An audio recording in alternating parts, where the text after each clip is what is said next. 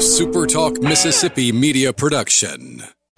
Are you a business owner looking for help with HR benefits and payroll? MWG Employer Services offers a wide range of services and can create a custom plan that fits your needs and budget. I was so overwhelmed with HR stuff.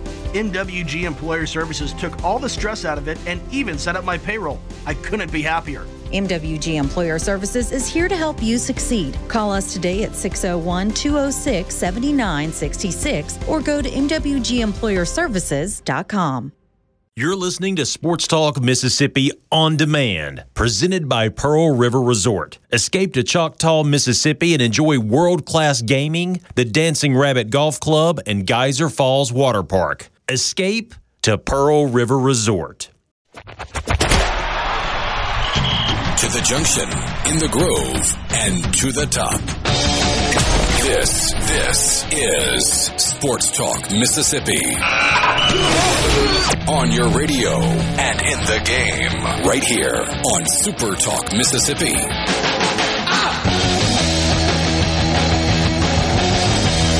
All right, here we go. Monday afternoon with you, Sports Talk Mississippi, streaming at supertalk.fm and SuperTalk TV. And, of course, on your SuperTalk Mississippi radio stations. Coming to you, as always, from the Pearl River Resort Studios. Visit them online at pearlriverresort.com. That's Pearl River Resort Studios, home of the Golden Moon Casino. You can join the conversation on the C Spire text line at 601-879-4395. Give your business the edge with gigabit fiber internet from C Spire, backed by world-class IT professionals who live where you do. That's right here in C Spire country. Guys, a little less fun of a weekend in the Magnolia State than what we've had for the first month or so of the season. We got to get through it. We'll get through it. We'll perhaps lament some together this afternoon, and then we'll move on to get ready for another big weekend that is coming up. Yeah, that could have gone better. Ooh, it kind of stunk it up around here.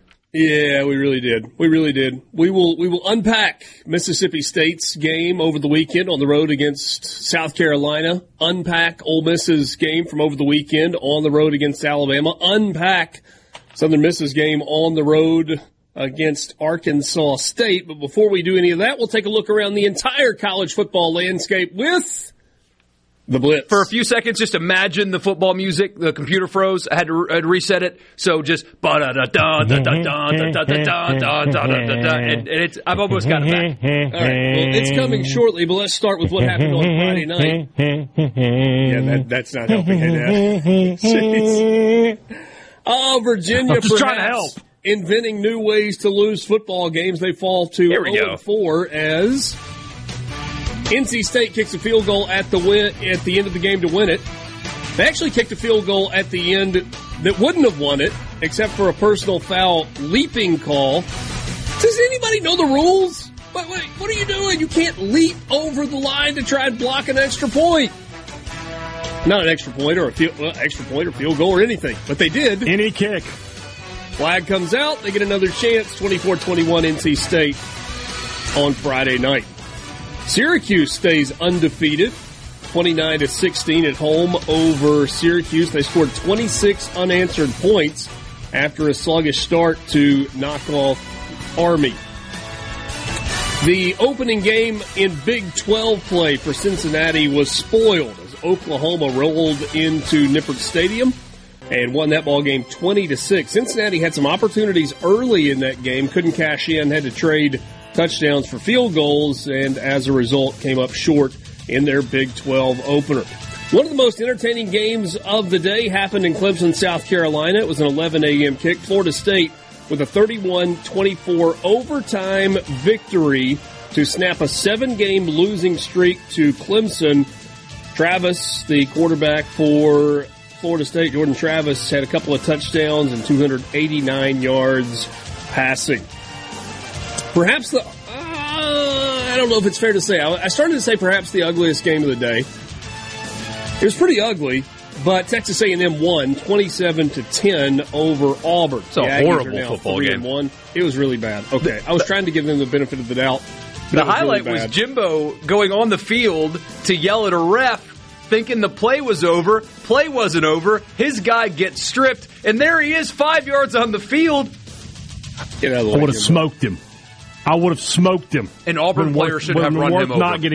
Should have smoked him. Absolutely. Auburn has got big-time problems on the offensive side of the ball. In Nashville, Kentucky, really kind of no trouble with Vanderbilt. 45-28 after a 2-0 start. Vanderbilt has lost 3 in a row. Kind of feels like they might lose 7 more in a row before it is all said and done. Hard to find a win on that Vanderbilt schedule. Yep. I forgot to take out the trash, and my wife made me watch that whole game start to finish. That was my punishment.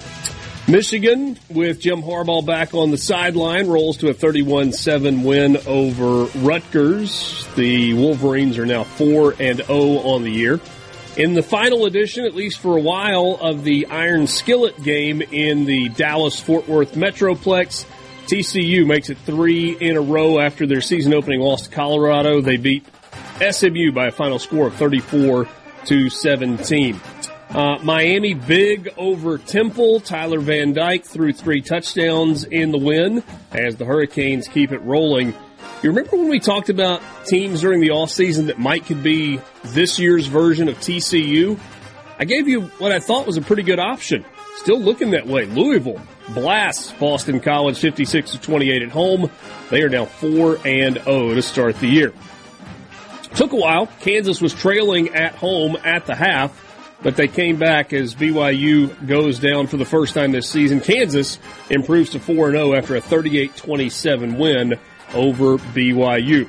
Maryland also 4-0 with a 31-9 win over Michigan State. Michigan State has dropped its last 2 games, but I'm not sure that's the most important thing that is going on in East Lansing.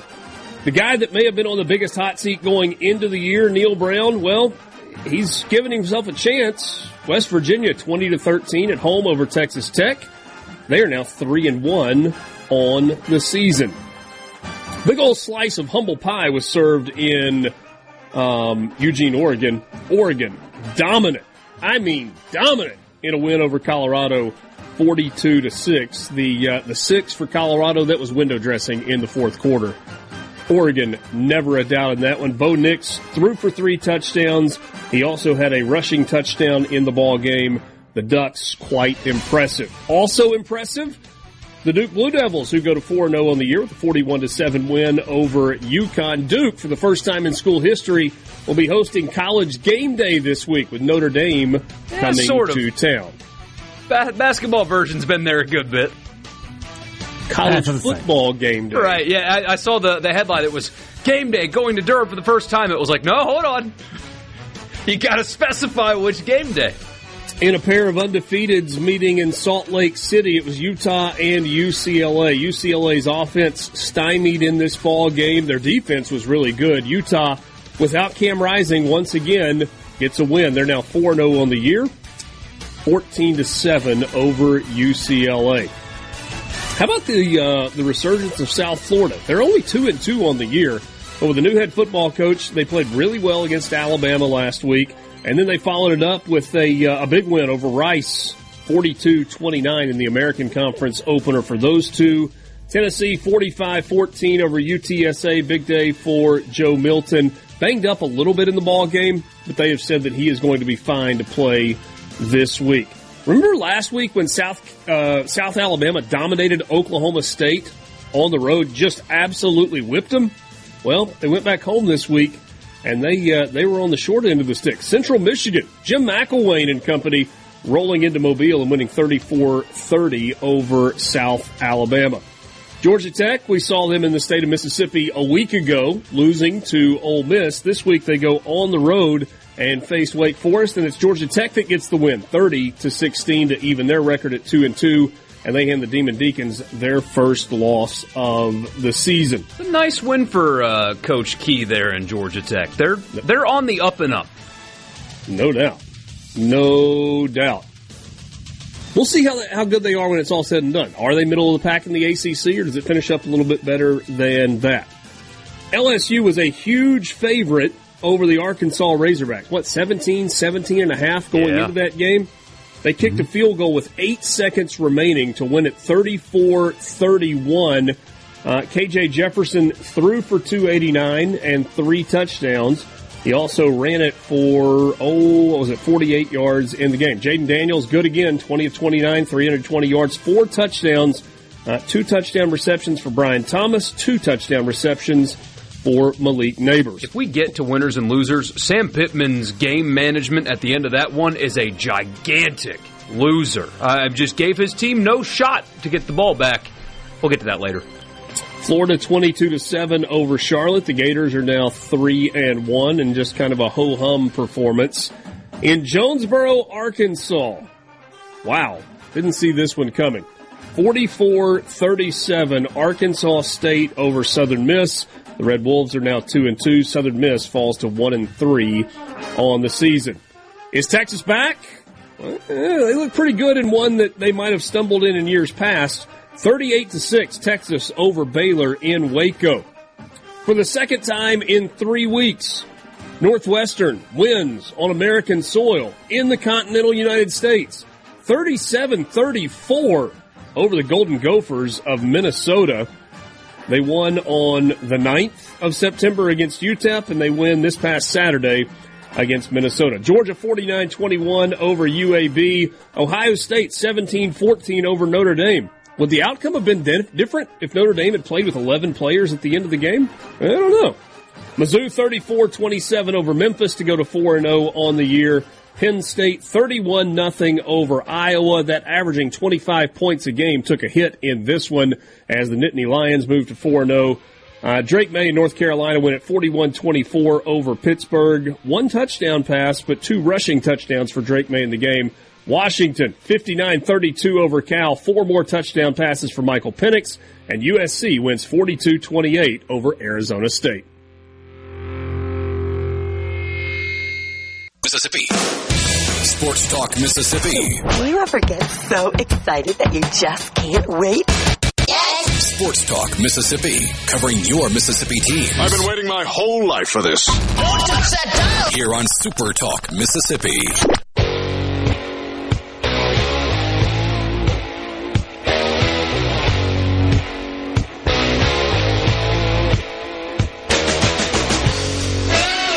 C-Spire text line is open to you at 601-879-4395. Brian in Carrollton says, okay, guys, before you get started, please tell me one of you has another good phone scam story you can talk about instead of the Ole Miss-Alabama game. I don't, personally. I don't, sorry. I mean, the best I can do is I went to see the dentist today. I had to get a crown. And so, so you just watched the replay of the Ole Miss game? While I was, It wasn't a full-on root canal, and they got me in and out as quickly as possible, but I've still got that lingering numbness, and so, like, from the middle line of my bottom lip kind of around to the other side, it's, like, all numb and tingly and starting to wear off, so it itches a little bit, but sorry, Brian, that's the best I can do for you on that. So, Ole Miss and Alabama. Big crowd in Tuscaloosa at Bryant-Denny, and Ole Miss got the ball first in the game. Had a couple of nice plays, including hitting Caden Prieskorn for a big gain in the middle of the field. And you're like, oh, that was a tight end over the middle. Wow. Hadn't seen that in a while. And then is that Kenny Yeboah back there? And then you didn't see it again for the rest of the game. That opening drive stalled out for Ole Miss. Alabama drove down the field. Their drive stalled out, but close enough that they were able to kick a field goal to take an early 3-0 lead. Ole Miss answered on its second drive. 7 plays, 75 yards, took just a touch over 3 minutes, and it finished with a Jackson Dart touchdown run. It was a draw play. It was blocked beautifully. It was like the parting of the Red Sea, and he scampered into the end zone. 7-3 Ole Miss. And you're like, okay. Game on. And Alabama, at the midway point of the second quarter, after a blocked punt, had first and goal from the 1-yard line. Actually, that's not the right possession. It is. Yeah, it is. That was in the second quarter. Had it first and goal from the 1. Snapped the ball over Milrose's head. Had a couple of plays go backwards, and then they kicked a field goal. Ended up being a 40-yard field goal to make it 7-6. That was a halftime score.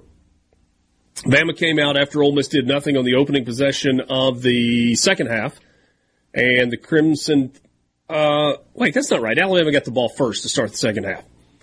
3-minute, 51-second drive with a field goal, and it's 9-7. And so you've played a half and a drive, and you're going, man, the Ole Miss defense, they're kind of doing their job.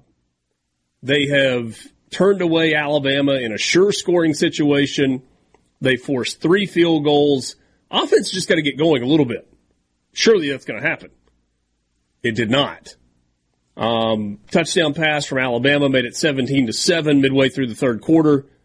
Ole Miss got a field goal from Caden Davis to make it a one-score game with 34 seconds left in the third quarter. And still you're like, okay, Ole Miss has really done nothing offensively. Alabama's kind of taken control offensively, and yet still it is a 7-point game. Next drive for Alabama, Jace McClellan takes it in from 8 yards out. It was a 6-play, 75-yard drive. 24-10 was the final. A couple of numbers from the game, and then we'll kind of dive into it.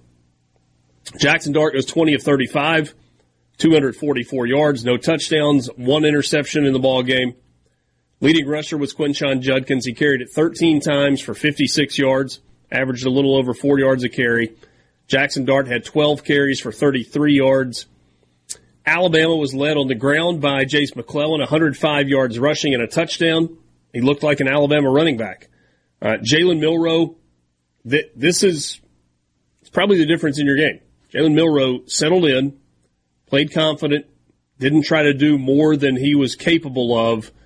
17 of 21, 225 yards, 1 touchdown, 1 interception. His interception was bad, but after that interception, he played almost flawlessly for the rest of the ballgame.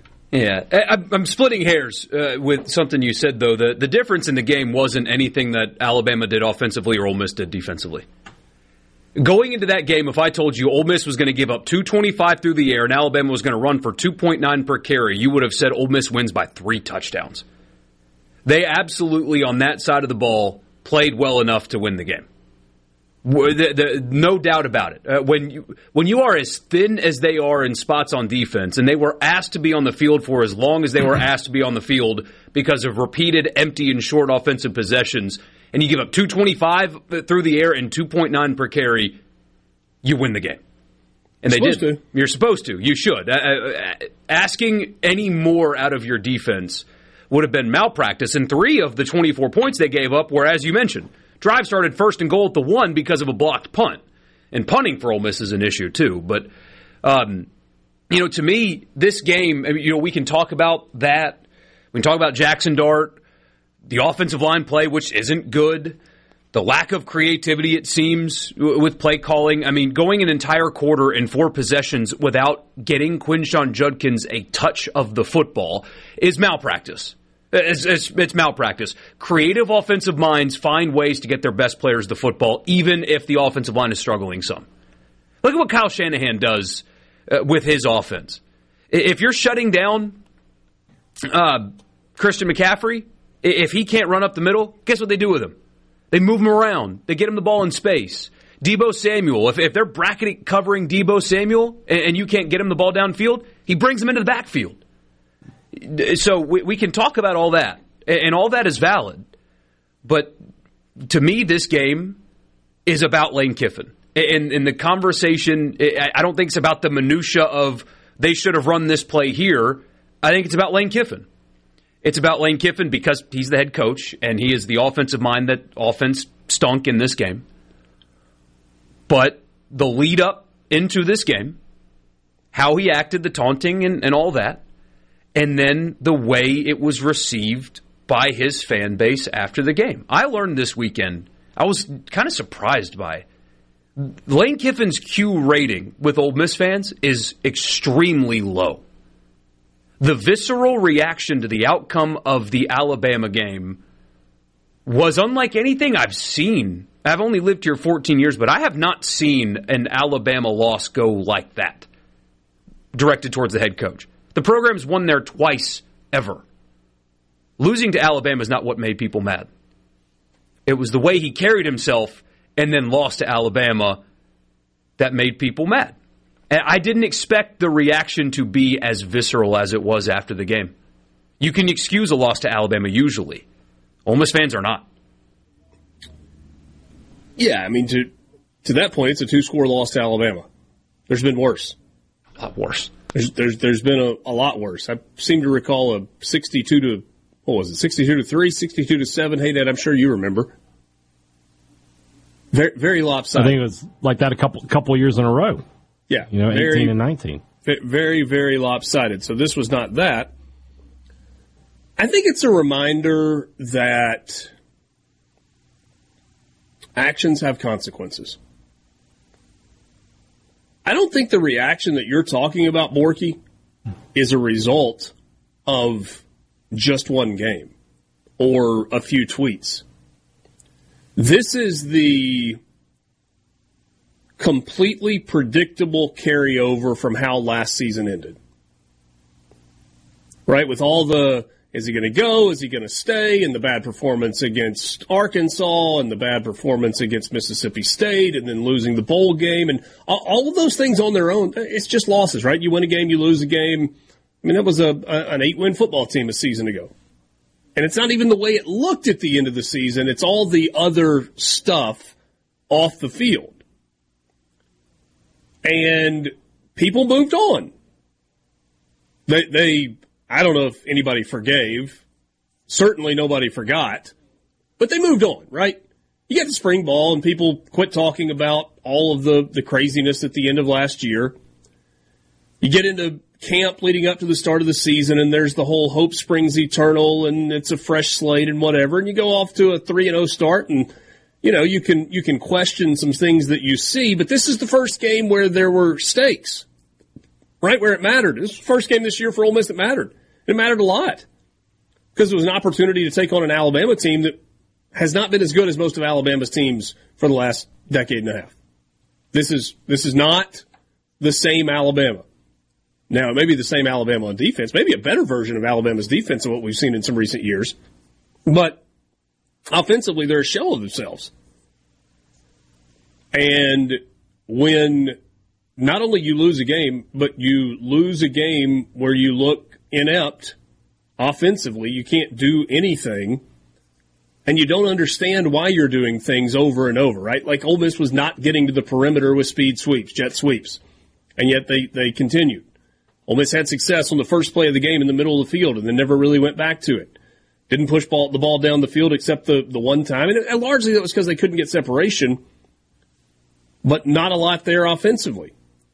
And so when you have all of the upheaval that Ole Miss had at the end of the year, and you finish it off with a contract that makes your head coach one of the 10 highest paid coaches in America, and he's making $9 million, and people are invested financially in the program in a way that they have never been invested before, and then the program doesn't perform, that's the reaction that you get. And I don't know that there's any reason that anybody should apologize for reacting that way. We'll be back. Sports Talk Mississippi. Communication system is a go. Go! This is Sports Talk Mississippi, right here on Super Talk Mississippi. Exactly.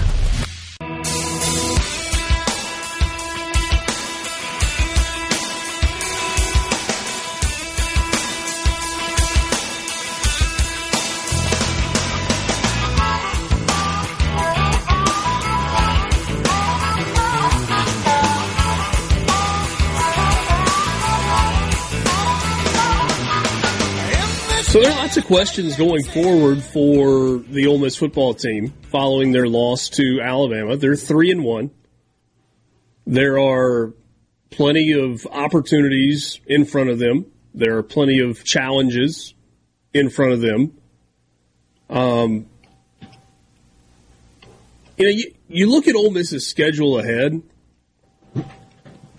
and you go, well, they're probably not going to beat Georgia. They got a massive challenge, also a massive opportunity, but a massive challenge in front of them on Saturday against LSU. Aside from that, the rest of the schedule, based on what the SEC looks like, and you're kind of like, well, How are they going to respond to the loss against Alabama? That's it right there. Because last year the loss to Alabama put them into a tailspin.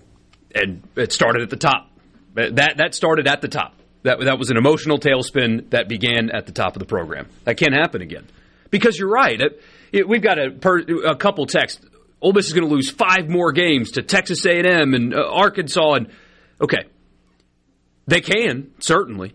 And this applies to Mississippi State as well, and everybody in the West at this point. How have you watched a single team in the SEC play and think, can't beat them? And how have you watched your team play, if you are anybody in the SEC, and think, oh, well, we're definitely beating them, absent Vanderbilt? This is as inconsistent and flawed as the SEC has been in quite some time. Arkansas couldn't score on Kent State, lost to BYU, and then had to get beat by a last-second field goal in Baton Rouge. Georgia cannot score on anybody. It took heroism from a walk-on running back in the second half to beat South Carolina. So Lane's got to earn his money now. Just losing to Alabama is not, especially a 2-touchdown loss on the road at Alabama is not, well, that you shouldn't have paid him $9 million because of that one game. Now he's about to earn his money. Now we're about to find out really what Lane Kiffin is made of, I think. Saturday should have humbled him. That's the word that I used last night. That's the word I'm going to keep using. Now, don't expect it to. I mean, he's lost to Alabama before and still did what he did this week. But that should have been a humbling loss. We'll see if they get up off the mat and respond, but I don't know how, if you're a State fan, you watch Arkansas play and watch Texas A&M play and watch Auburn play and think, oh, can't beat them. Yeah. There's no way you can. State has one game left that they're not going to win for sure, and that's this weekend with Alabama. Ole Miss, unfortunately for them, has 2. They're not going to beat LSU, and they're not going to beat Georgia. Everything else is up in the air for both teams. So there's a great chance to turn it around for both teams, and there's a great chance that they don't, and they both end up poor this season. I'm going to push back on one thing. I'm not necessarily disagreeing with you about LSU, but assuming that LSU is a loss, if you're assuming that Arkansas can be a win, or hold on, assuming that LSU is a loss, if you're assuming that Arkansas can be a win, doesn't make sense based on what we saw in Baton Rouge on Saturday night. I mean, I think LSU played poorly Saturday night. I think they're a better team than that. Isn't that the thing, though? That's kind of it. And right? Arkansas historically plays LSU close in Baton Rouge, so I'm willing to write that one off. We'll see what happens this weekend. But Ole Miss has got to do a lot of things better. I mean, they got to get healthier. That's part of it. But there's this thing happening, too. I keep directing everything back to Lane Kiffin because I think that matters. That people are skipping over Lane and pointing at Charlie Weiss Jr., for example. We got that text on the text line. Lane's not the OC. Well, he's got a headset and a play sheet. What do you think he's doing with those two things on the sideline? And he was asked about it yesterday and said he lets Charlie call the plays but intervenes when he has to. You know what that means? He endorses every single play call. Yep. And what they looked like offensively was conservative and unprepared. And that doesn't mean they didn't prepare, but that's what it looked like. And got dominated. LSU presents a challenge that is very similar to what Alabama presents you defensively. If that's how they're going to go into the next game, they're going to get beat there too. And Pete Golding's defense is vastly improved from a year ago under Chris Partridge, vastly improved. But they're not keeping teams off the scoreboard. LSU's going to score more than 24 points on Saturday. I'd put $100 down on that right now. They're better, but they're not perfect. And at some point, you're going to have to score to win. It's all up to Lane. It's all up to the offense. It is up to him and Charlie Weiss Jr. to figure this out. But this is not... Saturday wasn't new. They struggled early against Tulane. Struggled early against Georgia Tech. They couldn't score against Texas Tech. They couldn't score against Mississippi State. Quinshon Judkins had to be an absolute animal to beat a pathetic Texas A&M team last year. They couldn't score against Kentucky. This isn't new. So is it as simple in your mind as play calling and game plan, or is it personnel, or is it scheme? I don't get paid $9 million to know. That is for Lane Kiffin, who in previous places, because we've had people in the text on already, maybe he's not that good at coaching. Stop. He is established at multiple places that he is a very exceptional offensive mind. But why not now? Is it as simple as offensive line play? I don't think so. But I don't get paid $9 million to figure it out. He needs to. And he needs to prove his worth. It's odd, though, that, for 3 years, Ole Miss has been the best running team in the SEC. And that's with, different sets of running backs. They had Connor and Ely and Parrish. Then they go to Judkins and Evans last year. And now this year, with Judkins back, Bentley is there. Offensive line is supposed to be a bit of a strength. They're just not. Dart is the only running they have right now. Judkins does not look like himself. Nobody else has picked up the slack. And when you've turned Ole Miss into a team that, the reason they always have those explosive passing plays is because you're so concerned about the run that you're just leaving guys open in the secondary. Now nobody's concerned about the run, and so they're shutting down Ole Miss as a passing team. It's really kind of weird to see the regression of Quinshon Judkins. I don't know if he's fully healthy. I know he's battled some injuries this year, but he does not look right. He said in meeting with the media today that this past Saturday he was healthier than he has been at any point coming back from his injury. That's an injury that nobody knew anything about, that nobody's talked about. Yeah, who knows? I mean, to me, that's But he looked better Saturday, though. He looked better. He did. But he got 13 carries. 13! But again, what I was going to say is that's part of the disservice of we're going to hide injury information in the same way that we would want to hide nuclear codes if we had them. So that nobody would know. Don't you want people to know if Quinshon Judkins has played in the first 3 games and has largely been ineffective, that part of the reason is because he's banged up and he's trying to play through an injury? Wouldn't you want people to know that? Instead of being, what's wrong with Quinshon Judkins? He's hurt. He's trying to play through it. Okay. It feels like good information. Yeah, Trey Harris played a little bit on Saturday. What's wrong with him? What's wrong with him? Do you know? Grade 2 MCL. But do the Ole Miss fans at large know? That's why I like Brian Kelly's approach. Just tell people. Because I got a text Saturday night, said, where the heck, with a different word, is Trey Harris? He's in uniform. He's playing. Why is he not on the field? Well, because he's hurt. Well, what's wrong with him? I can't tell you. I mean, there's rumors, but I have no idea what to tell you. I don't know why he's not playing. I don't know what's wrong with him. Not officially. Yeah. I don't know. So what now with Kiffin though? $9 million a year. This was a winnable game for Ole Miss. It was. I don't think he's going to change his Twitter personality anytime soon. So what now? Earn it. I mean, this weekend is vital for a couple of reasons. One, to get out of the stink of last weekend, but if they lose to LSU, I mean, aren't you afraid of that spiraling out of control? Yeah. So you said this weekend is vital. I would say this weekend is big, but regardless of the outcome on Saturday night, next Saturday is vital. Next weekend is vital. Ole Miss has to beat Arkansas in 2 weeks.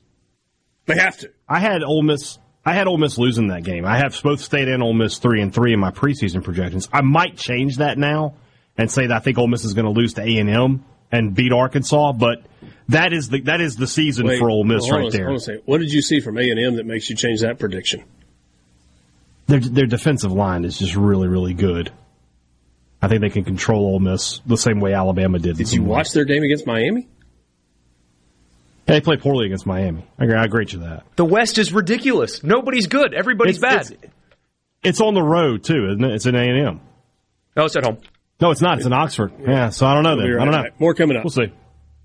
What we're going to do right here is go back. And now back to the sports. This is Sports Talk Mississippi. So let's get rolling. On Super Talk Mississippi. You shake my nerves and you rattle my brain. Too much love drives a man insane. You broke my will, what a thrill. Goodness, your records just quitting balls of fire. I let you love all I thought it was funny. You came along and you moved me, honey. I changed my mind, looking fine. Goodness gracious, quitting balls of fire. Back with you on Sports Talk Mississippi, streaming at supertalk.fm and SuperTalk TV. Thanks for being with us this afternoon. James in Hattiesburg says, I still think Saturday's game only came down to 2 or 3 plays. The missed field goal, one is the overthrow that Dart made in the end zone. The game's different. They didn't run the ball well, but it really came down to 2 or 3 plays. I don't think it's time to let the house fall on Kiffin. And maybe there's something to that, right? I mean, okay, so think about the 2-play sequence in the second half. Yeah. Ole Miss takes a shot deep into double coverage, poor throw, intercepted. Alabama takes a shot deep into one-on-one coverage with, I think, a safety coming over, and they hit the big shot play. They catch it. Ole Miss misses the field goal in the first half, which would have made their halftime lead 4 instead of 1. Jordan Watkins was, on that last drive that Ole Miss had, Jordan Watkins was wide open in the end zone, and Jackson Dart just had that ball sail on him. Now, there's a lot that had to happen, right? I mean, Ole Miss was down 2 scores with, 2 or 3 minutes left at that point? However much did have time all was on 3 the clock. timeouts. I mean, that could have made it interesting. And yeah, it makes it a 1-score game, though, with 3 minutes left, and who knows what happens, because you're going to try an onside kick, and what's your defense going to do, and how's Alabama going to respond, and all those things. I mean, conventional wisdom tells you Alabama would recover an onside kick, get the ball back, run the ball the way they were running it in the second half, get a couple of first downs, and the game would end. Mm-hmm. But you still would have had to play it out in that situation with 3 timeouts remaining, knowing that you had to get a stop and get the ball back, and you were going to have a chance to win the game. Right. So, who knows?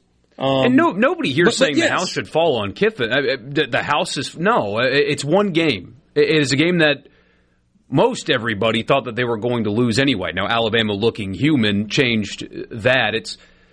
But why were they only 1 or 2 plays away if Dart doesn't throw that interception or whatever? Why were they there? It wasn't because they played great offense. That's the issue. Last year they played a well-rounded football game, moved the football, scored points, ran it well. 21 was a disaster. Get your popcorn ready.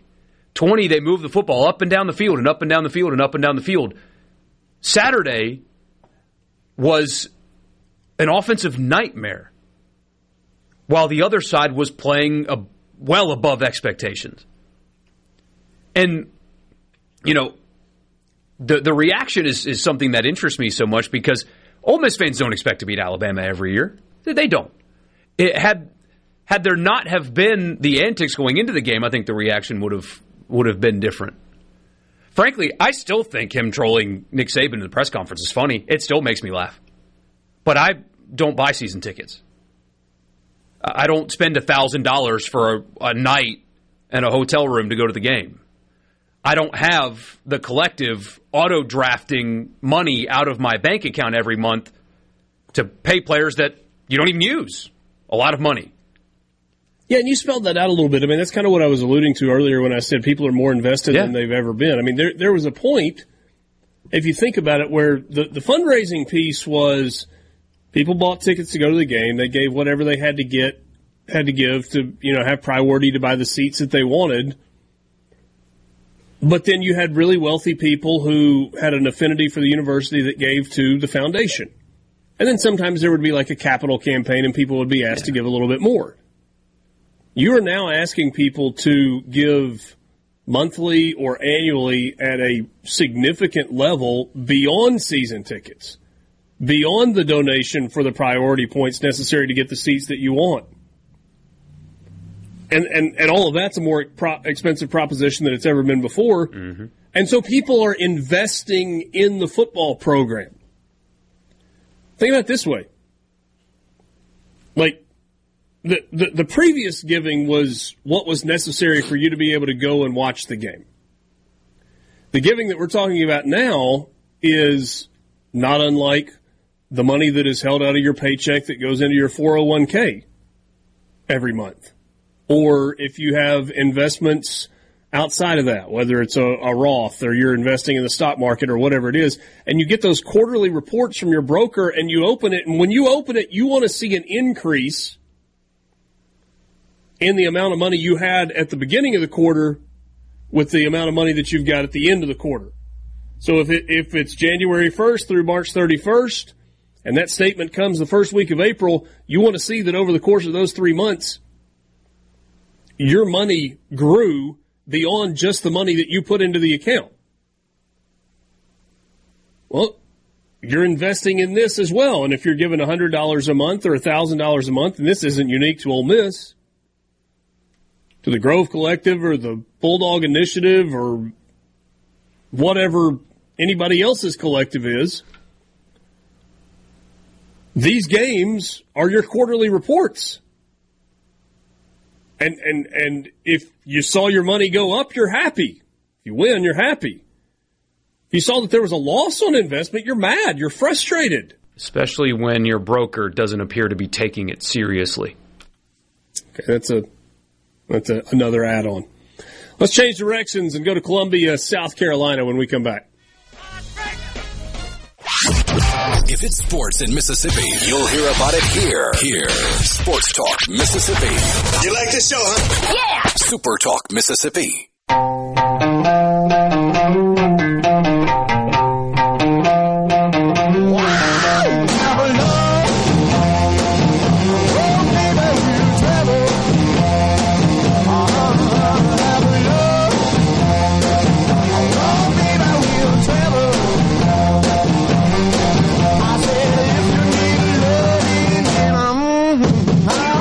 O'clock hour with you at Sports Talk Mississippi in the Pearl River Resort studio. Pearl River Resort, the home of the sportsbook at the Golden Moon Casino. Get in on the action at the sportsbook inside the Golden Moon. For more, to learn more, check them out at pearlriverresort.com. Protect and connect. That's the newest plan from C Spire that is for parents and kids. It gives the kids the device they want and the parents the peace of mind they need. Learn more about Protect and Connect with cspire.com.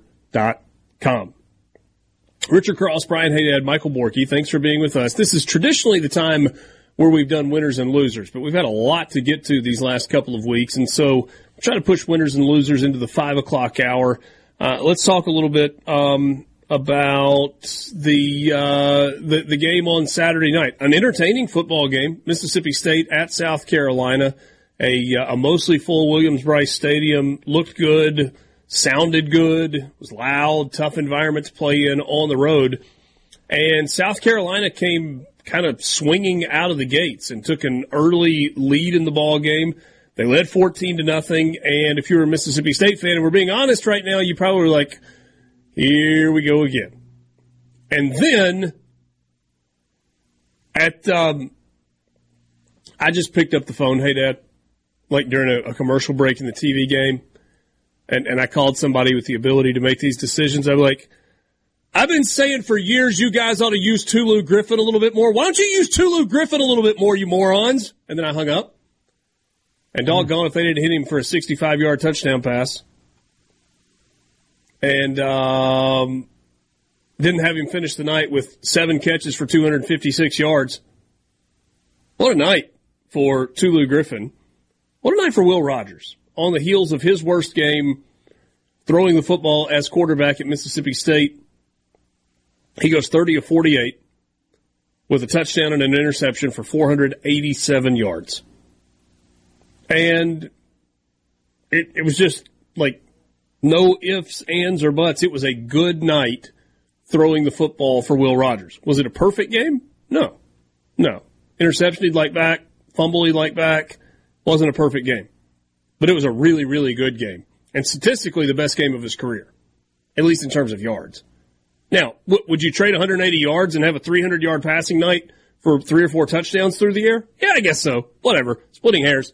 Point is, Will Rogers was not the reason that Mississippi State lost on Saturday night. It's funny, right? It's diametrically opposed to the Ole Miss-Alabama game. Ole Miss lost their game because of what their offense didn't do. Mississippi State lost its game on Saturday night because of what its defense didn't do. Yeah, I mean, excuse me, you couldn't pick up the phone and say cover somebody while you were at it? I mean, help me out here, Richard. Yeah, defensively, this team is soft. There's just no getting around that particular fact. Apologize for my voice, y'all, today. It's still battling this head cold or whatever it is. I thought that defensively, something like that. I've been much sicker on this radio program, I promise. I thought that defensively, State just doesn't look like a Zach Arnett defense is supposed to look. I mean, they're not physical. They're not flying around. They don't seem overly aggressive. And when they are overly aggressive, they are getting bit really, really badly with big plays. There were a couple of bright spots. I thought that Sean Preston in the second half made a real difference for them when he came back from suspension. I thought Nate Pickering had a pretty good game. I thought Crumity had a couple of good plays.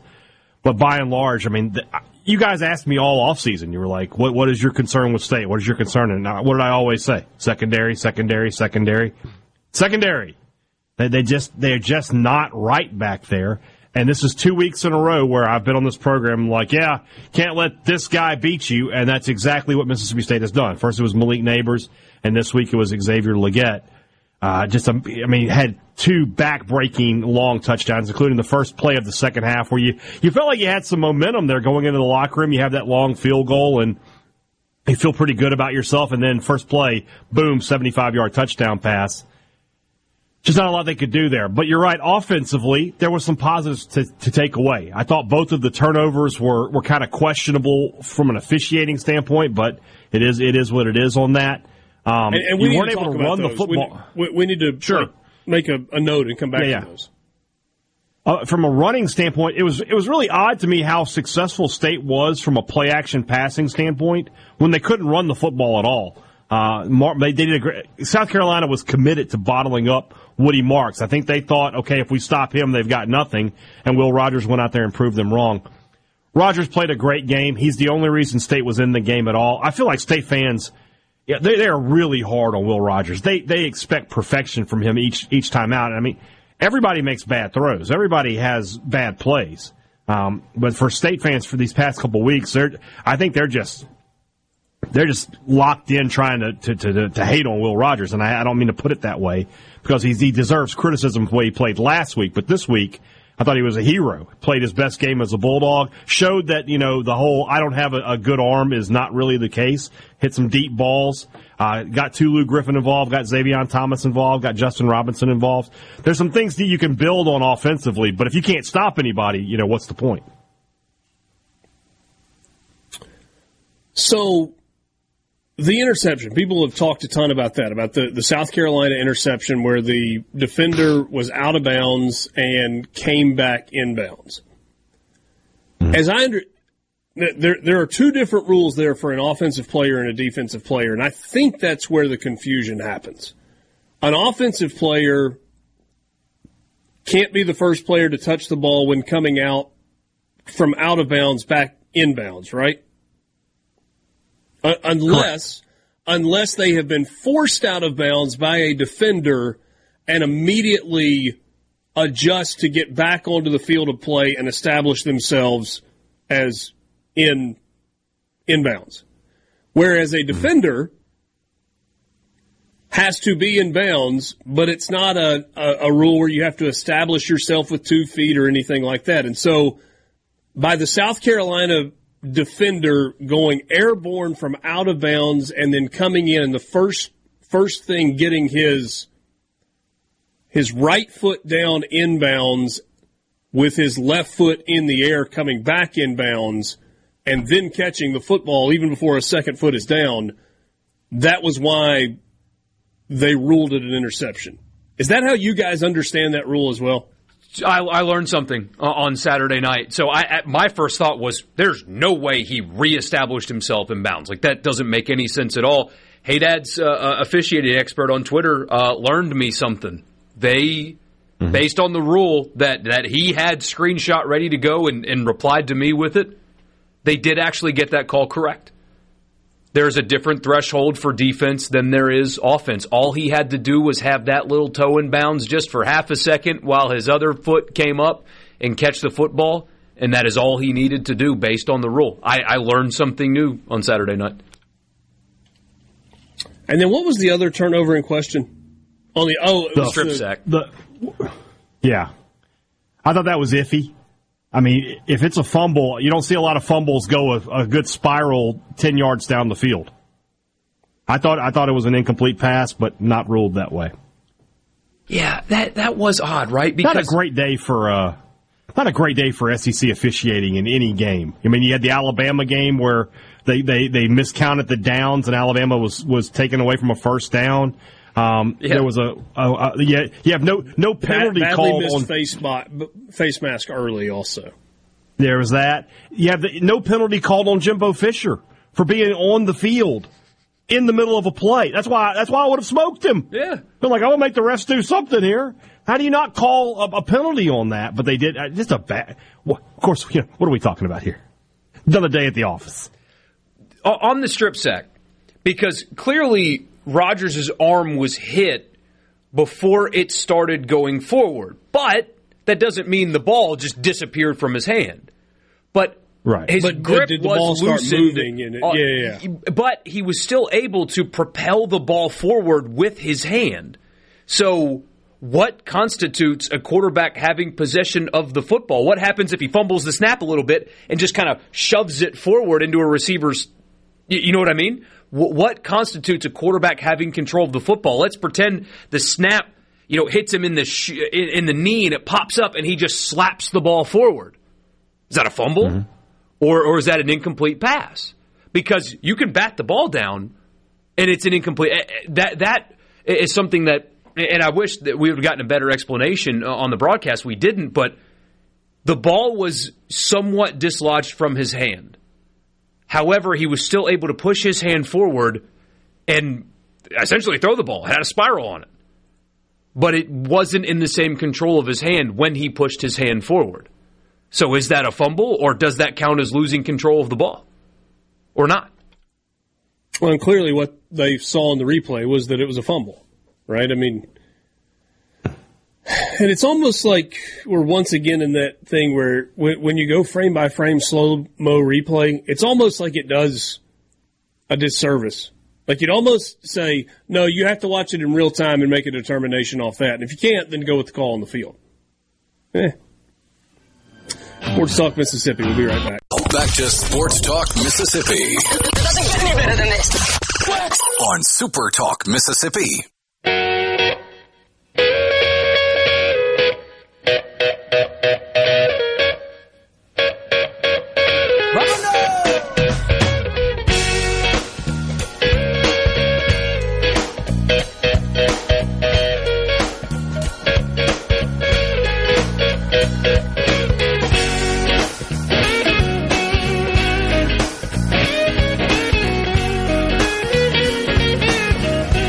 Welcome back, Sports Talk Mississippi, streaming at SuperTalk TV, supertalk.fm. Thanks for being with us.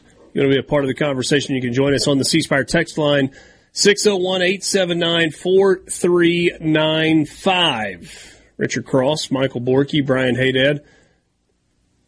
So, pretty different offensive approach for Mississippi State on Saturday night, hey, Dad? Very different. And that kind of looked like what I was expecting to see the first three games from what we talked about this offseason, right? About explosive plays and being vertical in the passing game and getting your best guys on the field. State's best three receivers are Justin Robinson, Tulu Griffin, Xavion Thomas.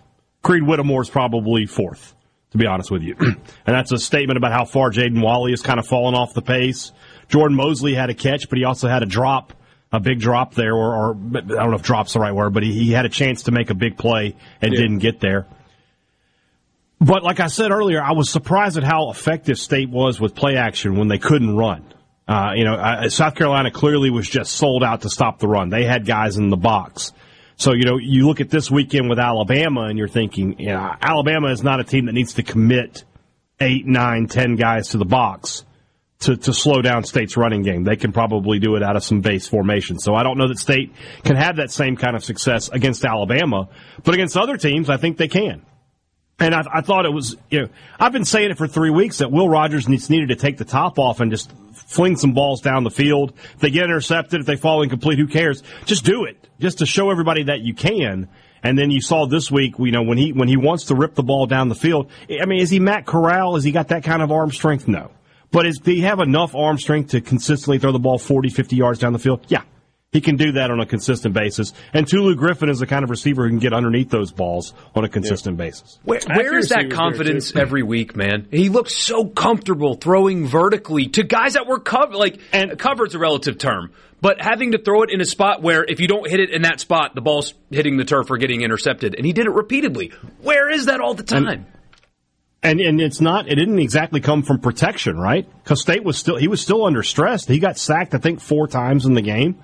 He was under pressure the whole game, but for whatever reason, Will Rogers found that confidence, that inner strength that quite frankly he lacked against LSU, and got the ball down the field. And if you're a person who last week after the LSU game was super concerned about this offense, this weekend showed you a little bit of what you can maybe expect going forward. Now, this weekend against Alabama, no, I expect them to get handled pretty easily.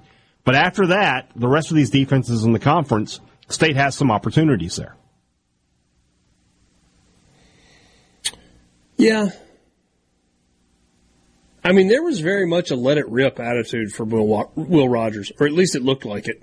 Like, he just went out there and just spun it for 3 hours. Mm-hmm. And, got up from those hits. I do still think...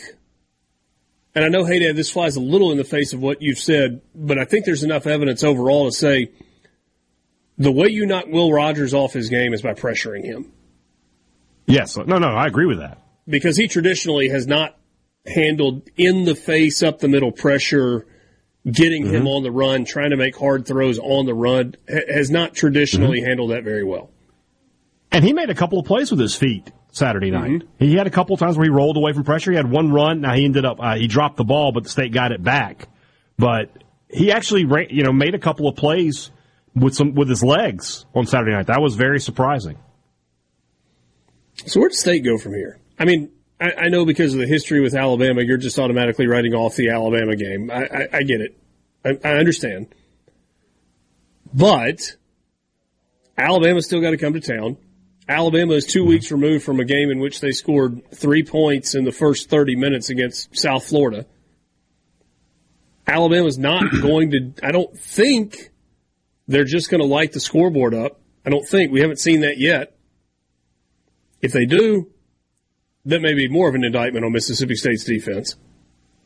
Milroe's similar to the quarterbacks that they have played, but he's limited as a passer. Now, there's raw ability there. Like, he can connect on deep balls at times, but, I mean, his interception was really bad. He's certainly not consistent. This is the worst passer of these 4 mobile quarterbacks in a row that they've played. But the best runner. Yeah. The best runner of those. I said this on Saturday. I really believe this. Here's a thing that is true for you. If Alabama's offensive coordinator was Dan Mullen, buddy, that team would be hard to stop. Because Milroe is just born to run that offense. I think, getting past this week, it is about being competitive, though, right? If you listen to tomorrow's Thunder and Lightning podcast, we go into a great deal of detail. Last year in the SEC West, everybody scored 20 or more points on Alabama. Mississippi State has scored 22 points on Alabama the last 5 years. Everybody in the conference who's played Alabama outside of Vanderbilt over the last 5 years has had at least one competitive game with them or beaten them. Not Mississippi State. State has not scored more than 9 points against Alabama in the last 5 years. So just be competitive, man. Just make it. When we go to the fourth quarter, can the game be 31-14 or something like that. That's not even that competitive, but at least you're on the scoreboard. You look like you were competent at least. Get past this game, then you have Western Michigan. That can be a get-right game for you. You should be able to beat them pretty easily. Then you have the bye week, and then you have back-to-back trips to Arkansas and Auburn, and it's just what do you do in those two games? That's going to determine your season. Auburn's really bad. I said the West is all good and all bad at the same time. You should be able to win then. The worst team in the West. State has a chance to be favored in that game. Arkansas, they probably won't be favored, depending on what happens the next few weeks with Arkansas, though. Yeah. Because they have tough games. They have A&M this week, and then they have Ole Miss, and then I'm not sure who they have the weekend of the 14th, but they have tough games coming up. Yeah. And until Rocket Sanders gets back, I don't know. I can't really, with a straight face, tell you I think Arkansas is going to win games. And I think the expectation is that he is coming back this week against Texas A&M. That would be huge for them. He did not travel to Baton Rouge, was not with the team for the LSU game on Saturday, but the thought was that he was likely going to be back for the game against A&M in Arlington this week. So we will wait and see ultimately on that. Let's see here. On the ground, Mississippi State carried it 47 times. Nope, that's not right. Hold on. Mississippi State carried it at all, 23 times for 31 yards. Yeah, just could not get anything going. Woody Marks, 12 carries for 27 yards and a touchdown. Tulu Griffin had 1 for 9. Will Rogers, 6 for a net of 0. He gained 16 yards, lost 16 yards in sacks. Nobody's clamoring for Mike Wright today. I hadn't heard much of that. But I still don't know what the deal is with him. I don't know what State wants to do with him. I feel like they've got this weapon they're not really using. But at the same time, if Will Rogers is going to throw for 480 yards, you're fine. Yeah. Yeah. I heard you say that you're not changing your record prediction yet for Mississippi State. I could, though. State's not as good as I thought they would be. But everything I had them 2-2 at this point. So when we get to that Arkansas game, I have that predicted as a win. I want to see how that turns out. Yeah. I'm not changing my Ole Miss one either, so, I mean. Do you think differently? So your rationale on your Ole Miss prediction has been they've been so bad defensively, I see no reason to believe that they're going to be any better on the defensive side of the ball. They're pretty clearly better on the defensive side of the ball. They are better. But they're worse offensively than I thought they'd be. Well, I knew you were going to say that, but I was going to ask if that. I mean, they are getting healthier on the offensive side. I mean, assuming that you have Caden Priestcorn and you have Trey Harris and you have Quinshon Judkins all healthy, that should change and I guess Franklin as well. But I just was curious if it had changed the way you looked at them. Well, like I said, I don't think they'll beat LSU or Georgia. The Egg Bowl's always a toss-up. Right now, I don't even know who would be favored in that game. Probably Ole Miss, but not by a lot. And then I had them losing to Arkansas. If Arkansas comes in with Jefferson and Sanders, I think they'll beat Ole Miss. If Sanders isn't there, Ole Miss will probably win. A&M, Yeah. Well, we'll see. It's going to be a fascinating. We're a third of the way through the season now, and yet there's still so much to learn. So much to know that we just don't know yet. Sports Talk Mississippi with you, streaming at supertalk.fm and SuperTalk TV. We are back right after this.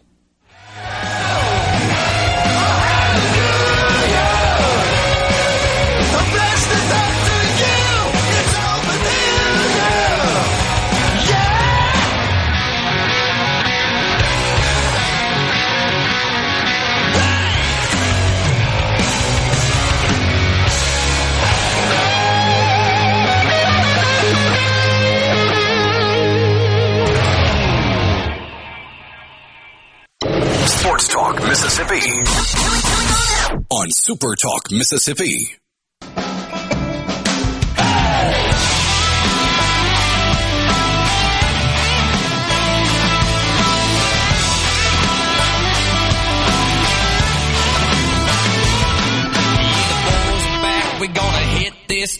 been a long time coming, been a long, hard drive. Gonna smoke some, gonna drink some, gonna find a little trouble if not, we're gonna make some. So, what happened in Jonesboro? I mean, you got to play the games, so forgive me for being that guy.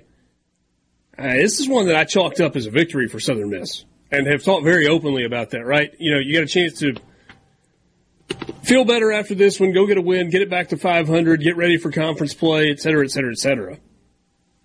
Arkansas State's been really bad, like, for a couple of years now. Southern Miss scores first to go up 7-0, but the next three scores belonged to Arkansas State. Touchdown, touchdown, field goal. Southern Miss cut it to 3. And back to a 6-point game, back to a 3-point game. And then Arkansas State got a touchdown to make it 27-17 early in the third quarter. Like second play, or I guess it was the first play. I guess it was a kick return and then a 60-yard touchdown pass to make it 27-17. And then it was 34-17. And it kind of went back and forth. I mean, Southern Miss had a stretch there from mid-third quarter to early fourth quarter where they cut it from 34-17 to 34-24, 34-27, and then tied the game at 34. But then Arkansas State got a field goal and a touchdown. Southern Miss kicked a field goal with 16 seconds left. I mean, they had to have two scores, so it was put points on the board and then try and get an onside kick and go Hail Mary. And I don't know what to say following this one for the Golden Eagles. Billy Wiles threw for 215 yards and 2 touchdowns, but he was intercepted twice. It was by far Frank Gore's best game of the year, carried it 20 times for 132 yards. And Southern Miss had 234 yards passing and 215 yards rushing. This one's hard to explain. I mean, Arkansas State ran it for 192, so fewer rushing yards. They threw for 233, so basically the same there. Weird game. And a tough loss, a bad loss. You look at last week for Southern, they only scored 3 points. So you're like, okay, if they get the offense fixed, they probably win that game. So, okay, this week they have you just said those numbers, great numbers, 37 points and 400-plus yards total offense. But you can't stop anybody. That's concerning when it goes from one side of the ball to the other. And Sunbelt doesn't offer you any breaks either. That's a scheduling break that they didn't take advantage of. I mean, Butch Jones has really struggled at Arkansas State. I mean, he's on the hot seat.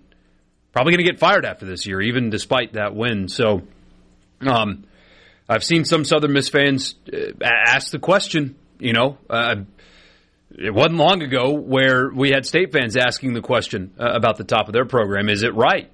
And I don't know the answer to that. We'll let the season play out. But it's fair to ask. There was a built-in excuse the last couple of years with injuries at quarterback and losing games because you're playing a running back at quarterback and you can't stay healthy there, and you are now, and yet. So. And look, I mean, Arkansas State got beat 73-0 by Oklahoma and 37-3 by Memphis. And then they beat Stony Brook. So there was nothing in what they had done so far this season that made you think, oh, they're going to go out and score 44. Oh, this is a game that you can lose. It just wasn't there. And yet it ended up there in the end. Look, I mean, when you think about programs like Southern Miss, we think about teams kind of within the same geographic footprint, right? Troy, South Alabama, Louisiana Lafayette, others if you want to. But Troy and South Alabama both had great seasons last year, and they've been very up and down this year. South Alabama's got a great win on the road, and then they came home and they lost to Central Michigan. Troy lost to... Who was it they lost to 2 weeks ago? It was one of those home losses where you're like, wait, what? So it's hard to be consistently good. We understand that. I think... They lost to James Madison. Who's good. Really good. James Madison's good. Was that the 16-14 loss? Yep. Yes. Okay. The other one was Kansas State. So. Yeah. So I mean, the talk of is Will Hall the right answer? I mean, I think that's so incredibly premature.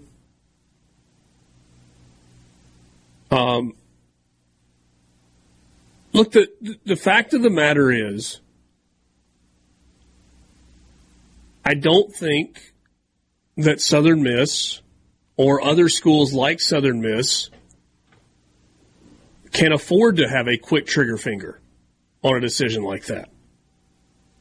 There's just not as much wiggle room within budgets in terms of making decisions. But I don't even know if you had a big old fat pile of money sitting there with nothing to do that's the right decision. I mean, probably not. But the question and it actually being something that can turn into reality are two different things.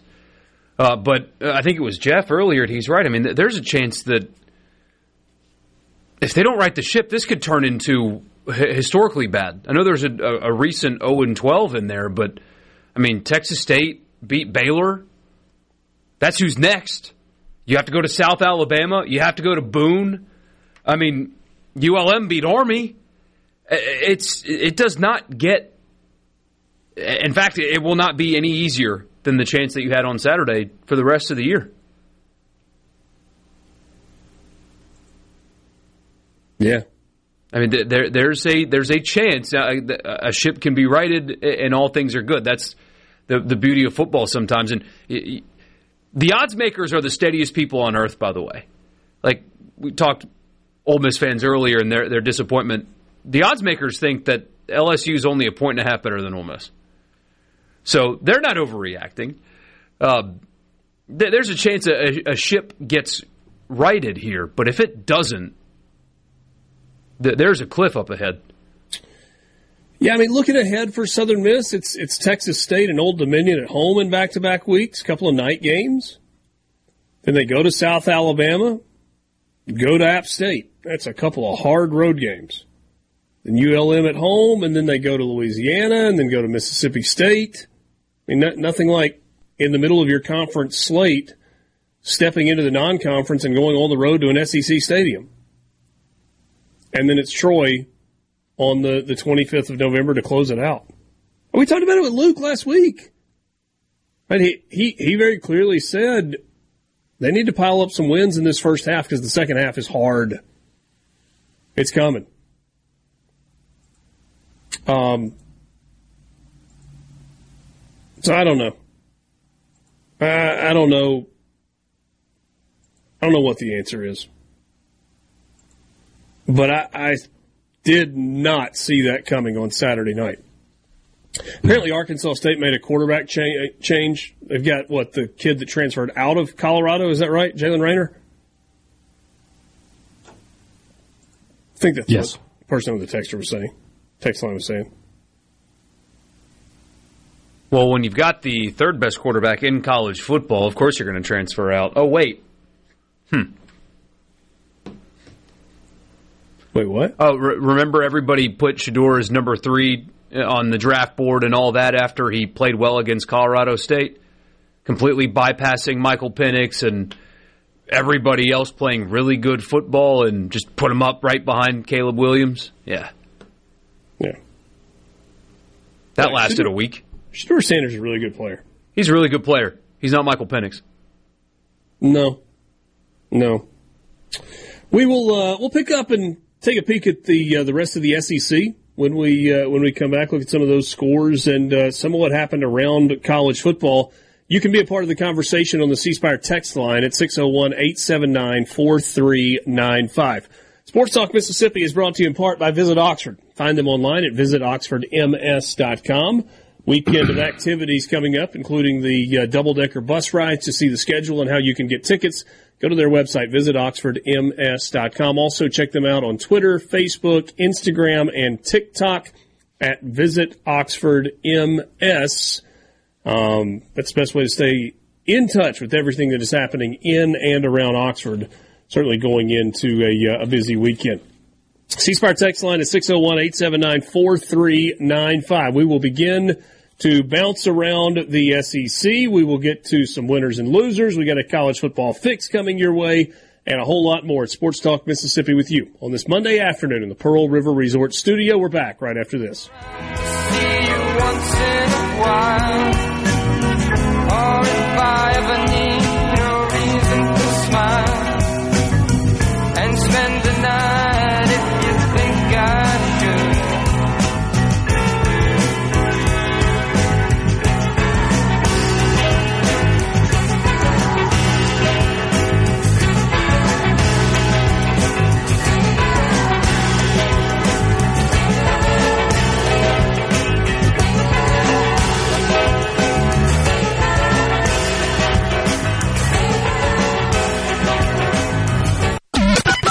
You can be a part of Sports Talk Mississippi. 888-808-8637 on SuperTalk Mississippi. All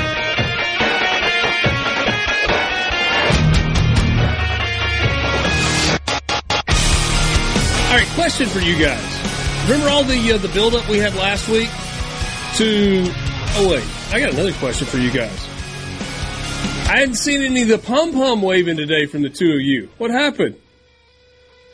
Are you, taunting somebody about an injury? Is that what you're wanting to do? What is going on here? This is ridiculous. The classlessness to taunt people because a player got typical Richard Cross behavior. Hey guys, look, I was a real I didn't watch any football. It's just weird to me. Yeah, we've come in the last 2 weeks and all I've heard about is undefeated and how good and did it not go well yesterday? Again, taunting people over an injury, just unbelievable. Incredible. The depths. Can you believe this? No. I guess I can. Yeah. I can believe it. It's ridiculous. No, offensive line play with the Saints is Derek Carr is probably not going to play Sunday, but luckily it's just an AC joint, so he'll come back soon. Possibly could play through it depending on pain tolerance and stuff as early as this Sunday. They were on pace to give up 68 sacks if he were to play this weekend. That's the pace they're on. They give up a sack per quarter and couldn't run the football and have been getting by thanks to some heroics from Carr and great defense. Gave up fewer than 20 points yet again. But when he goes out, the Jameis-led offense couldn't even get a couple of first downs. That's all they really needed to do to avoid that epic collapse, and it wasn't enough. Disaster scenario. Carr went down in that end of the game, man. Oh, yeah. And looked really good early. Yeah, they did. Just boom, boom, boom out of the gate. You go touchdown, field goal, and just really impressive. But Kamara coming back only helps a little because they're so bad up front. They can't run, they can't pass protect. And that offensive line has, 3 first-rounders and a second-rounder on it? It's inexcusable to be as bad as they are considering the draft capital that they have put into that offensive line. Yeah. No other way around it. So the question I was going to ask before I started messing with you guys just a touch was so much build-up last week into the great weekend that we had coming with 6 top 25 ranked matchups. Did this past weekend deliver? Yes. Yeah, I think so. There were good games. Florida State, Clemson was really good. Notre Dame, Ohio State was really good. I thought LSU, Arkansas was really good. We had a witching hour. We got the feeling of a witching hour with Ohio State, Notre Dame down to the wire, Mississippi State, South Carolina late in the game, and LSU, Arkansas late in the game. And all 3 of those were either tied or 3-point games all at the same time, and I had them all up at once, and your eyes are just bouncing around. Which game to go to? Which game to go to? I need Scott Hansen to lead me through this. Seriously, this next 15 minutes. Oh, that was awesome. And Clemson, Florida State was great.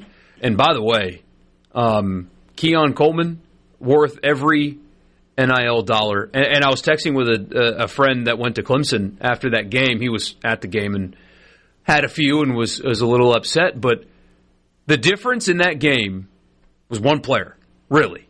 Clemson lined up and played with Florida State for 4 quarters. Probably should have beat them. The difference was one player. How did Florida State get that one player? Transfer portal. Keon Coleman. Dabo Swinney refused to even try to get in the game with that kid. And that was the difference in the game. Or any other kid. True. But that happened right in front of his face on his home field in a game that he should have won. The difference was Keon Coleman. If he doesn't adapt, they're going to get buried. Florida State's a wagon, man. They didn't even play that well. But they're good. That was a fun football game. Klubnik's getting better, I think.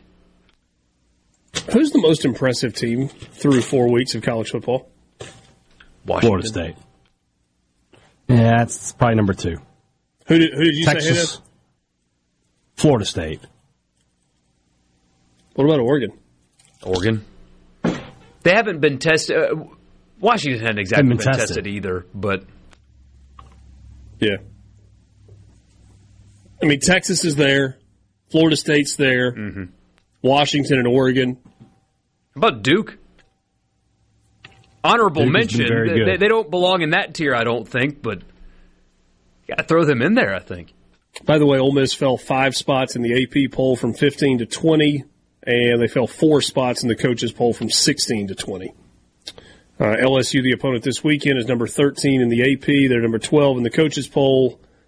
Alabama moves to 12, so they moved up 1 spot in the AP poll. They moved up 1 spot to 11 in the coaches poll. Top 5 for the AP is Georgia, Michigan, Texas, Ohio State, Florida State. All 5 of those teams are receiving first-place votes, as is Washington. And in the coaches poll, it's Georgia, Michigan, Ohio State 2, Ohio State 3, Florida State 4, Texas 5. You have first-place votes that are going to Georgia, Ohio State, and Washington so far. I would not vote Ohio State number 1 right now. They are too conservative. Imagine being conservative with those weapons. But they are. You got to keep Marvin Harrison Jr. healthy. Yeah. Guy gets banged up a lot. He's really, really good.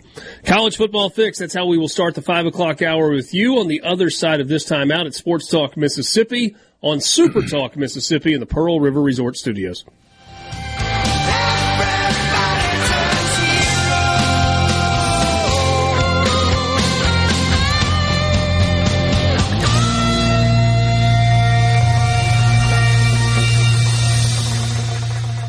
Mississippi, covering your Mississippi team with live reports from games and practices, plus exclusive interviews. Weekday afternoons starting at 3 on SuperTalk.fm, the SuperTalk Mississippi app, and always live on your local SuperTalk Mississippi radio station.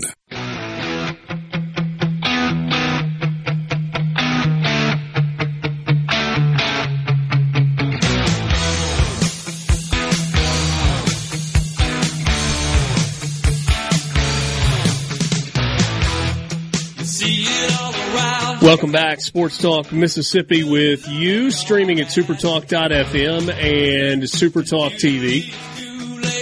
Thanks for being with us as we roll into the 5 o'clock hour. Sports Talk Mississippi is brought to you in part by Genteel Apparel. Genteel is the official apparel provider of Sports Talk Mississippi. When you head to the Grove, you head to the Junction, head to the Rock, be sure you look your best in the collegiate collection from Genteel Apparel. You can find them online at genteelapparel.com. Maybe you want the quarter zip like Borky's got on there, or you're looking for stripes like Hey Dad and I are wearing today. They'll take care of you. You've got the fall stuff has come in, and a lot of really, really good stuff that you can find on their website at genteelapparel.com. That's genteelapparel.com. We're coming to you from the Pearl River Resort Studio. Pearl River Resort is the home of the Dancing Rabbit Golf Club. That's 2 18-hole championship golf courses, the Oaks and the Azaleas. You can book your tee time and plan your trip today at dancingrabbitgolf.com. C-Spire text line is open at 601-879-4395. They've got the best in wireless. They've got the best in home internet.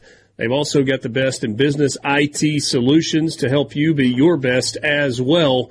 Find them online at cspire.com. Time right now for the College Football Fix.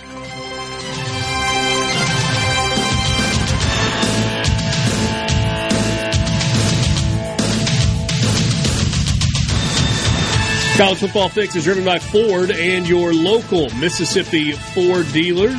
Check out all that they've got to offer, whether it's a truck or an SUV or a sedan, maybe the Mustang. They got you covered at your local Mississippi Ford dealers. Test drive one today at your local Mississippi Ford dealer. Have you guys peeked at the schedule for this weekend?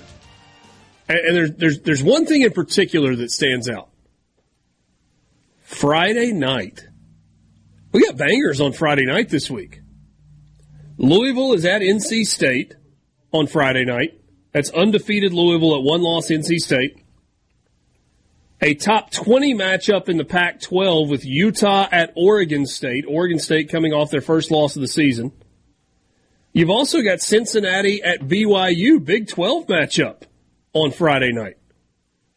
If you find yourself on Friday nights maybe you're not at a high school football game and you're just like flipping around, you're like, there's football, but it's not really anything I care about. That's 3 really good games on Friday night this week. Really good.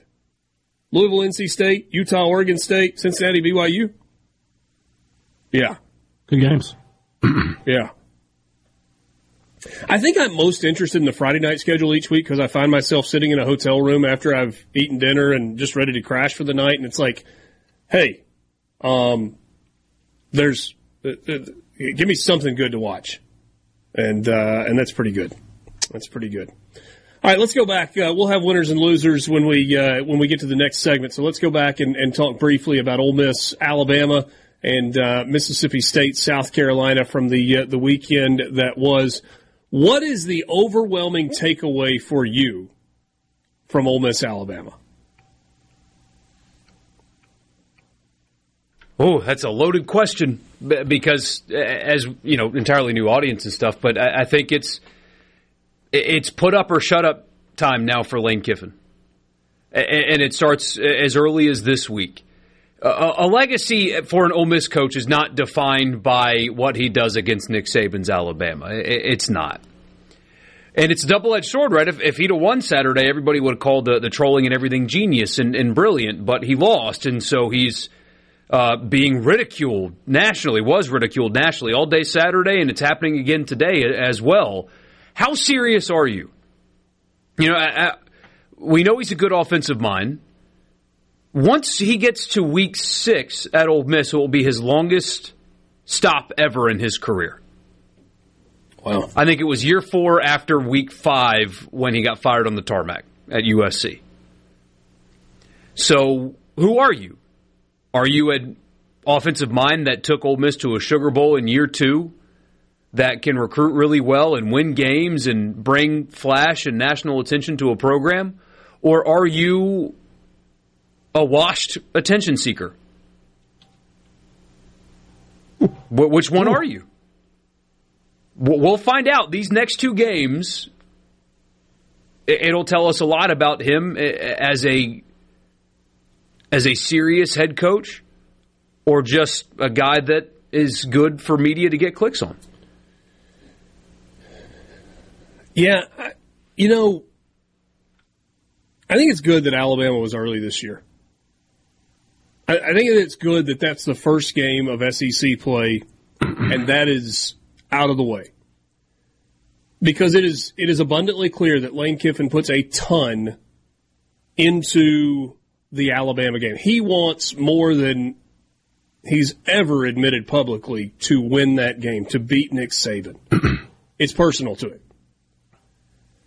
And it has caused him to coach in different ways and try different things, and it's been unsuccessful.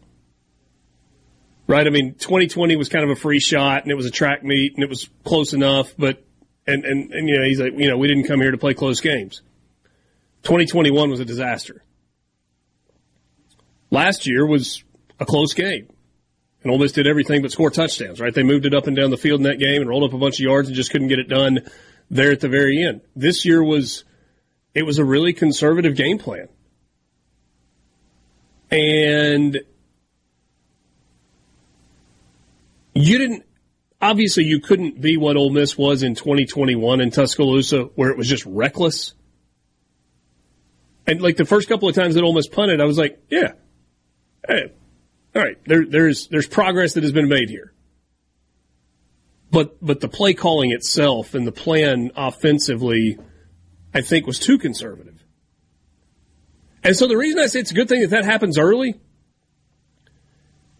I don't think you can allow what happened a year ago to happen when it happens in week 4, right?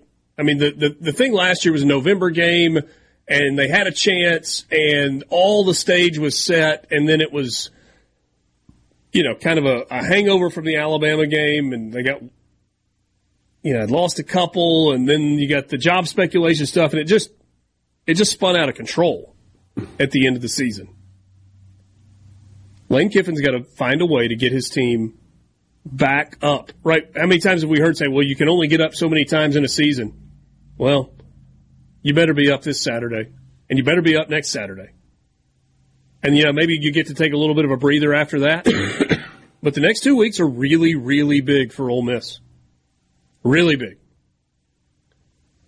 Hey, Dad, what was the big takeaway you had from Saturday night in Columbia?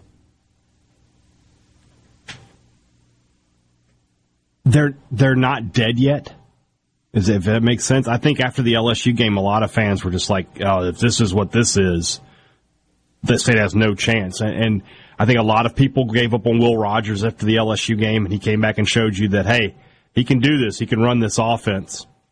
State still has a ton to figure out. But I'm going to have some belief that Arnett can get some things going defensively, and they can be good enough defensively to win some games. And then offensively, if you see more of what you saw Saturday night, they'll be okay. All right, are they going to be an 8, 9, 10 win team? Probably not. No chance of that. But they can be a 7-win team and show you that going forward into year 2 of Arnett, they're going to be okay. So I think a lot of people wrote off State after the LSU game, and even in defeat, I think they got some people back on board last night or Saturday night. Were the defensive issues in your mind personnel related or scheme related? Both. I think more personnel though. They just don't have the pieces back there in that secondary right now. And then at the same time, when they bring pressure, they're not getting home. When you bring pressure and you don't get there, they had sacks, and then you can't cover. They had 3 sacks. This is the second week in a row a quarterback has been the SEC Offensive Player of the Week after playing Mississippi State. Daniels and Rattler combined are 48 of 54 for 650 yards, something like that. Rattler was 18 of 20, and I'll say the same thing I said last week when we were talking about Daniels being 30 of 34. That's tough to do against air. Mm-hmm. There's a disconnect. There's a systemic failure back there with their pass defense. Spencer Rattler, 18 of 20 for 288 with 3 touchdowns, and he was sacked 4 times. And look, we spent a lot of time, Tuesday last week, talking about Xavier Legette and not allowing him to do what Malik Neighbors did. And then I think I went back to that in our 2 questions on Friday. Legette had 5 catches, so they limited his number of catches, but they were big plays. Good grief. 5 catches for 189 yards and 2 touchdowns. That is a night at the office for Xavier Legette. All right, we'll get into winners and losers when we come back. Sports Talk Mississippi with you in the Pearl River Resort Studio.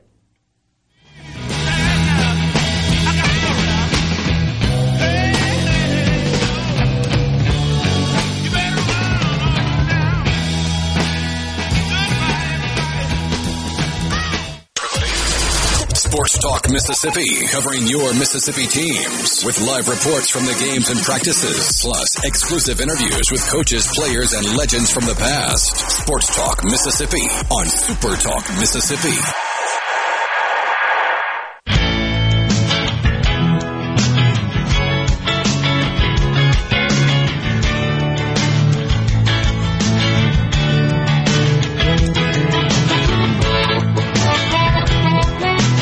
Normal time slots 4 o'clock. We pushed it back because we were busy early to 5:20. It's time for winners and losers.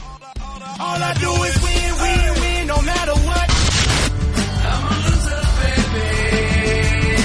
baby. We got winners. We got losers.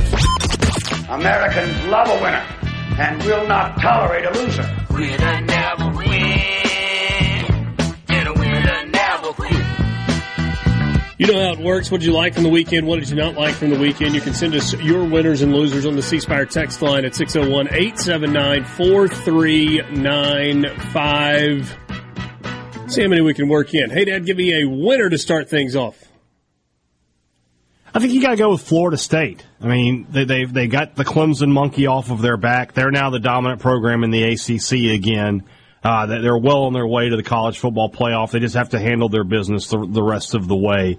They were in a tough environment, tough situation. Clemson was very much in must-win mode. They played well enough to win. They didn't play their best game and still walked out of there with a victory. I think their Florida State is probably right now the team to beat. They should be the number one team in the nation. The Miami Dolphins are a winner. They hung 70 yesterday. 70 in an NFL game on the Denver Broncos. Tagovailoa threw for 309 yards and 4 touchdowns. Devon Achane, the former Texas A&M running back, had 18 carries for 203 yards and 2 touchdowns. And the former Chief Tyreek Hill, pretty darn good, 9 catches for $157 and a touchdown. They scored 70. 14 in the first quarter, 21 in the second, 14 in the third, 21 in the fourth. That doesn't happen in the NFL, but it did on Sunday. Whew. It's a shame that happened to Sean Payton. Couldn't have happened to a better guy. Yeah. Porky, give me a winner. No, come on now. Hey, he gets what he deserves for his comments on Nathaniel Hackett's coaching job at Denver. Ripping on him the way you did, and then you turn out an 0-3 start and get beat by 50, you get what you get. I still love him. Dan Lanning's a winner. Rooted in substance, not flash. Rooted in substance. Today, we talk with our pads. You talk with your helmet, right? Every moment. The Cinderella story is over, man. Right? They're fighting for clicks. We're fighting for wins. There's a difference. Right? There's a difference. Right? This game ain't going to be played in Hollywood. It's going to be played on the grass. Right? It's going to be played on the grass. Let's go. And, buddy, was that game played on, which I believe is actually turf there at Oregon. Yeah. Yeah, it's turf. But still. And gosh, I like Deion Sanders. I feel like I have to qualify this every time. I like Deion Sanders. I think he's ultimately good for college football. He's interesting. He's a story. He's flashy. He talks a lot, and then when he gets beat, he gets to reap in that. But when he wins, he gets to, like, that kind of stuff. Having a talented villain is good for sports, and he's kind of a villain. He brings it on himself. But the media reaction to that speech right there, which is fine. There's nothing wrong with it. Oh, but it's inaccurate. What is inaccurate about it? He's trying to fire up his football team before a game. Oh, well, Deion after that shaking. The only reason for a pregame speech in the locker room is to reiterate your game plan and to fire up your team before they take the field in the game. That's exactly what he did. Yeah. And it worked, mind you. And we only have it because ESPN begs for access to the locker room prior to games, and so that's why you've got it. Yeah, and it was great. Like, it added to the broadcast. It's awesome. It gives people a little insight of, football's a violent game after all. And there's a bunch of charged up guys, and there's emotion in it. And what cracks me up about the media reaction to all this is the one person that is not asking to be defended is Deion Sanders. And yet a bunch of people on these giant platforms, on ESPN and elsewhere, have to bend over backwards and break themselves into mental pretzels to defend Deion Sanders when he's like, we got whooped today. Better get us now because we're going to be better than this soon, but we got whooped today. Well, did you hear about what Lanning said? No, it was fine. He's firing up his football team. They whooped us. The one person that is not asking to be defended is being defended hand over fist by the media. It's ridiculous. People are silly. It is, man. I mean, people are silly. And you know who it is? It is people that traditionally cover the NFL and the NBA. And they'll soon go back to those after USC beats them by 28 points and, they lose to Utah and they have 5 losses and they'll go back to covering that instead of pretending like this was anything other than a really nice story on a team that is overmatched against the better teams that they'll play this season, which is what they always were. That's what it was always going to be. They had no shot on Saturday. None. Zero. It is a great early college football story. Absolutely. He's done a great job there. Yeah, and I think Colorado's going to be a bowl team. I do. I think they're going to win enough the rest of the way to get to 6, maybe 7. And that'll be good. We'll get to see more of them at the end of the year. Hey, Dad, do you got another winner, or do you want to go to a loser? We can do a loser. Whatever you like. I was gonna go with what Borky just said, though. I'm just annoyed. Maybe it's because we're such a college football centric show, but I'm just annoyed by all these talking heads who just have no idea about college football and how it works and what it is. And you know, there were NFL people talking about, well, if Travis Hunter would have played, it would have been 42-12. I mean, maybe he's worth a touchdown. You got Keyshawn Johnson, who is a guy who knows how football works. That's a guy who played in college and played in the NFL. He knows how football works, but he's got to go play Triple H on Fox Sports and play his character. Oh, the coaches were giving the details on how to beat Colorado to Oregon. They just told him to run the ball up the middle because they can't block it. They can't stop anybody because they don't have any good defensive linemen. What did they tell him? It's just annoying. It's like, maybe you should just leave college football to those of us that actually follow college football. I try to stay, I don't do a whole lot of NFL talk because I will admit freely that I don't follow it as closely. Maybe they should do the same. And then it's already starting. I saw, and it was a Colorado-based reporter that did this, but claiming that Dan Lanning ran up the score, and guess what? He kind of did. And if roles were reversed, what would the national reaction be? Nothing. You don't think Colorado would run up the score on somebody if they had the chance? Oh, if they could have done that to Oregon, they would have scored every single possession. And everybody around the country would have been like, okay. The concept of running up the score is so goofy to even – it's a ranked matchup in a conference game. I get it if it wasn't Colorado, if it was Northern Colorado School for Mines or whatever, and Oregon is still trying to score touchdowns up 100 in the fourth quarter, that's running up the score. That is a game that is just for money and nothing else. But when it's a conference game and a ranked team, score on every possession. And if they can't stop you, sorry, it's big boy football. All of the takes around this are just absolutely nuts. I got one more winner for you. Sunterian Perkins. Now, his stat line of 5 tackles doesn't just jump off the page at you, but if you dig just a little bit deeper and you see that that's two sacks and 2.5 tackles for loss, and you actually watch the game, and you're like, oh, he's different. He's different. We followed his high school career, and he was different at Raleigh, and there's a reason that everybody in America wanted him. Big time. Including Nick Saban, badly. That was a huge, huge recruiting win for Ole Miss a year ago, and he's already paying dividends, and the limitation of his snaps, I think, is about to stop. I think you're about to see a lot of number 4 on the field on the defensive side for Ole Miss the rest of the way. He was really, really good. Borky, you got a winner or a loser? Yeah, I had another one, actually. Quick change of pace to Major League Baseball. So these numbers just came out. As of September 24th, 2023, there have been 9 games that have taken longer than 3.5 hours. Last year, 231. The year before, 390. Wow. They didn't reduce a single pitch, a single play, and yet they cut game time down considerably. It was a really good idea for Major League Baseball.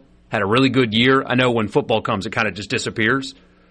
But you've even had like some Cinderella stuff, like the Orioles and their payroll being nothing or up there and clinching a playoff spot.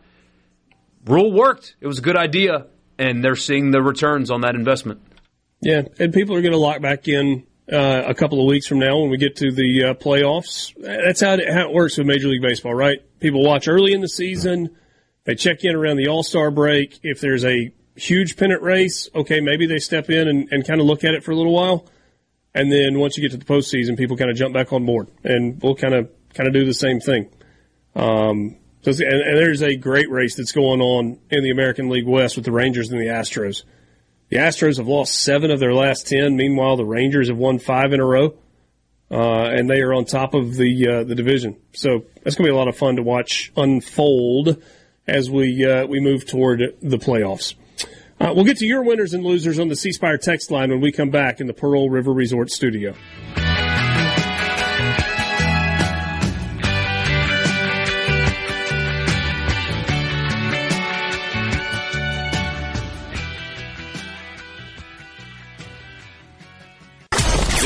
This is Sports Talk Mississippi, right here on SuperTalk.fm, the SuperTalk Mississippi app, and always live on your local SuperTalk Mississippi radio station.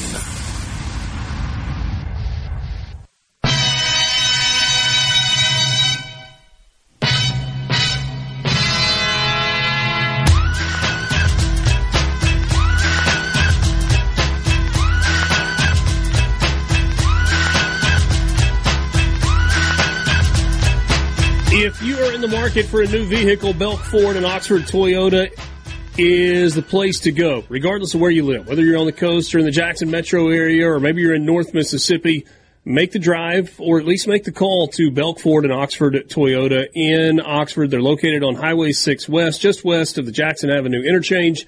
You can check in on the vehicles that they've got on the lot. Great savings on the F-150, up to $9,000 off MSRP with approved credit on the 2023 Ford F-150. They've got several of those that are on the lot right now. They've also got a Bronco out there. There's a Bronco Sport that's there, and a lot of options. Plus, the used car selection is outstanding. Whether you're looking for a car, a truck, or an SUV, they've got you covered with the pre-owned selection that is on the lot. And service after the sale with the routine maintenance like rotating your tires and changing your oil, and also the more serious stuff. They will take care of you at Belk Ford and Oxford Toyota. Great people. Tell them we sent you, that you heard about Belk Ford and Oxford Toyota on Super Talk Mississippi, on Sports Talk Mississippi. We would appreciate that very much. They will treat you like family because they are a family company, have been, and that's what they stand by. Belk Ford, Oxford Toyota, Highway 6 West in Oxford. Let's go to the C Spire text line. 601-879-4395. Ben, always good about sending us Delta State information. He's got Delta State as a winner. They are now 4-0 on the year. Quarterback Patrick Shegog was 15 of 19 for 289 yards, ran for a couple of touchdowns, and has thrown for 5 touchdowns. Ran for 2, threw for 5. He's got 15 touchdowns this year. So really good playing by Delta State. Congratulations to the Statesmen on another win. They are ranked 6th nationally at this point, so playing really, really good football. Let's see. Let's grab a few of the other winners and losers that you have on the C Spire text line. Winner, Barbay. Loser, Brock. There's another one, though. But there's another one. The exact principle applies to the people that are just, well, Charlie Weiss sucks, Charlie Weiss sucks, Charlie Weiss sucks. Every single call he makes goes through the headset of the head coach who's holding a play sheet, who is known, has a reputation of being an offensive mind, and admitted yesterday that he vetoes any call he doesn't like, which means he endorses all of them. So don't skip over the head coach to blame the offensive coordinator when he's an offensive-minded head coach. Same thing here. You can't just blame Matt Brock for poor defensive performances when Zach Arnett is a defensive-minded head coach. Calls go through him. He's got a headset on, man. If he does not like what is being called, he changes it. Or can. He's a head coach. Don't absolve these guys of blame for what they're known for not going well. You can't just point to Weiss and Brock. They have to bear responsibility of those units performing poorly as well. Sure.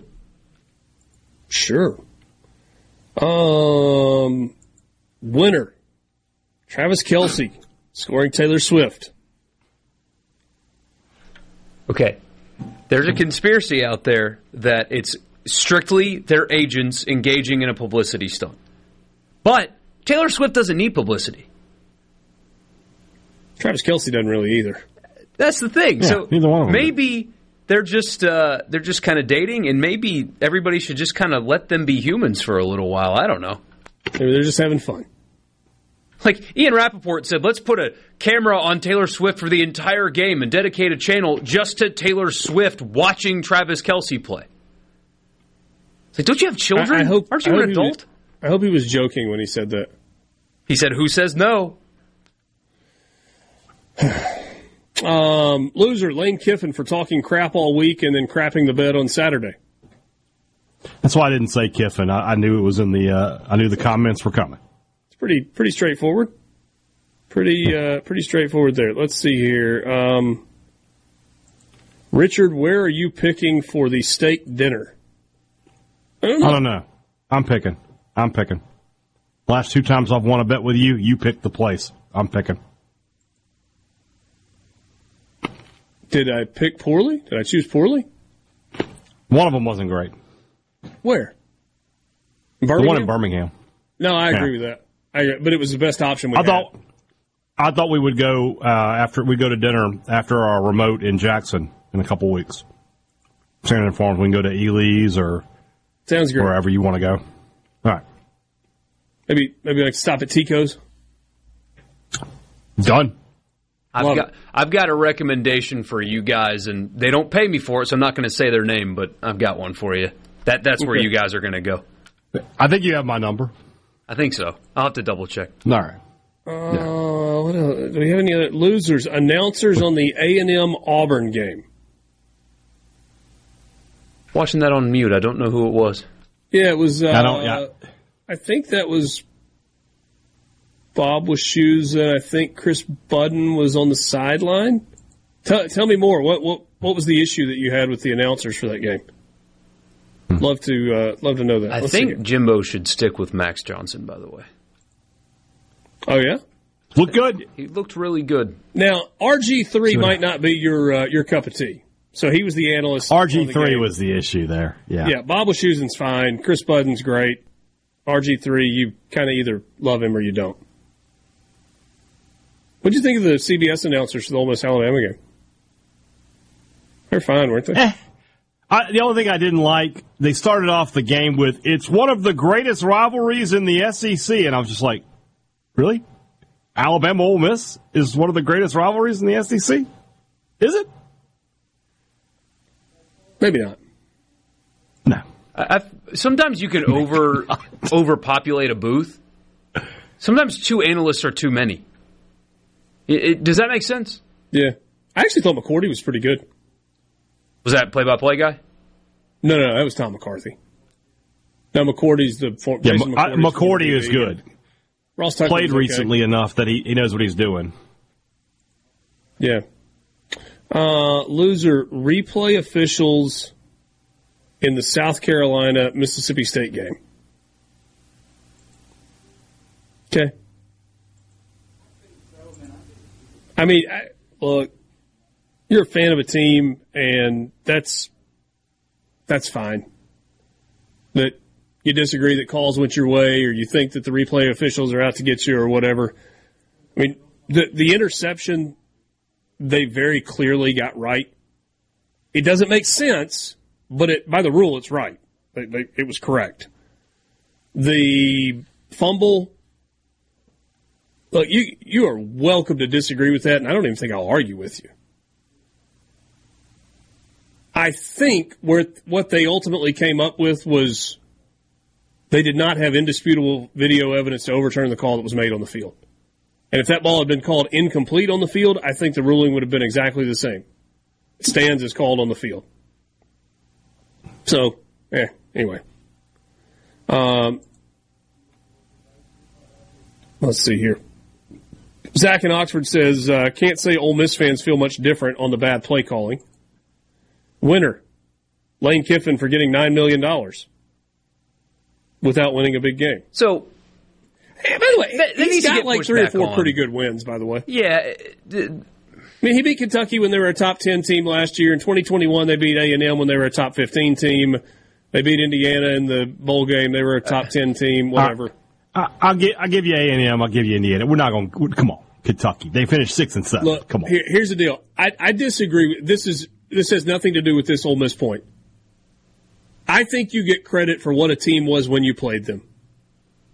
I'm sorry if they tumble throughout the course of the season. I look at it as they were a 6-7 team when you played them. They just hadn't gotten to the 7 losses yet. Yeah. But that one aside, I mean, people are sharing these.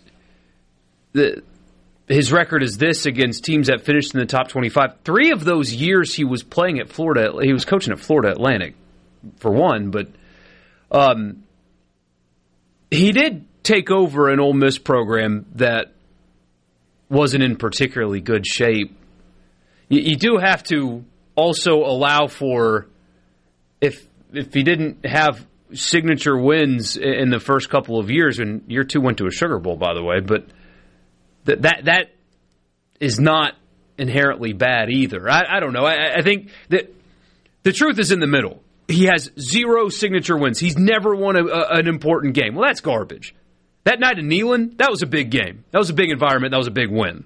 And the team played well that night, and they were banged up badly and still played well and won.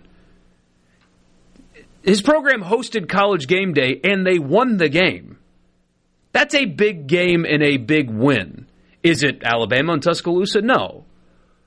However, their performance Saturday does also lead credence to he has yet to take Ole Miss to that next level. And playing the way they did Saturday proves that. The truth is in between those two statements. Yeah, I agree with that. I agree. Sports Talk Mississippi with you, streaming at SuperTalk.fm and SuperTalk TV. Got another Monday Night Football doubleheader, or overlapping doubleheader, that's coming up in just a few minutes. We're back right after this to wrap it up. Every time I look around, it's in my face. What is going on here? Your new home for exclusive sports coverage here in the Magnolia State. Well, it's about time. Right here on Super Talk, Mississippi.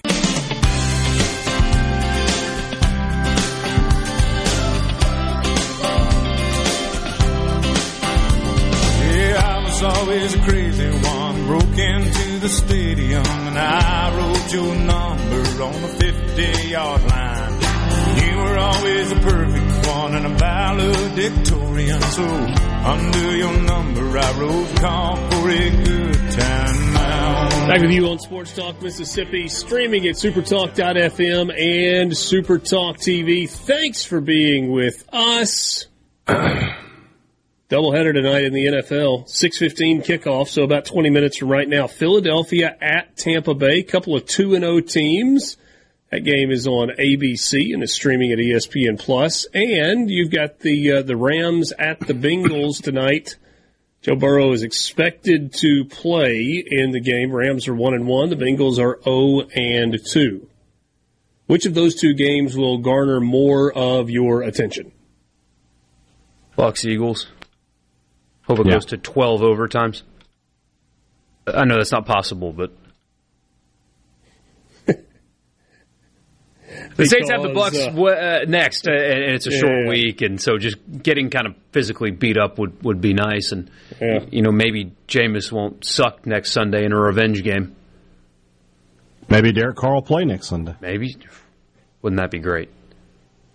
That would be lovely. Or just run zone reads with Taysom Hill. That's what they should have done the second Carr went down. Just run zone reads with Taysom Hill for the rest of the game. They had Lynn Bowden in the preseason. That guy, he'll run the ball all that game long. Nobody can stop him. He was active for the game. He was on the sideline. Yes.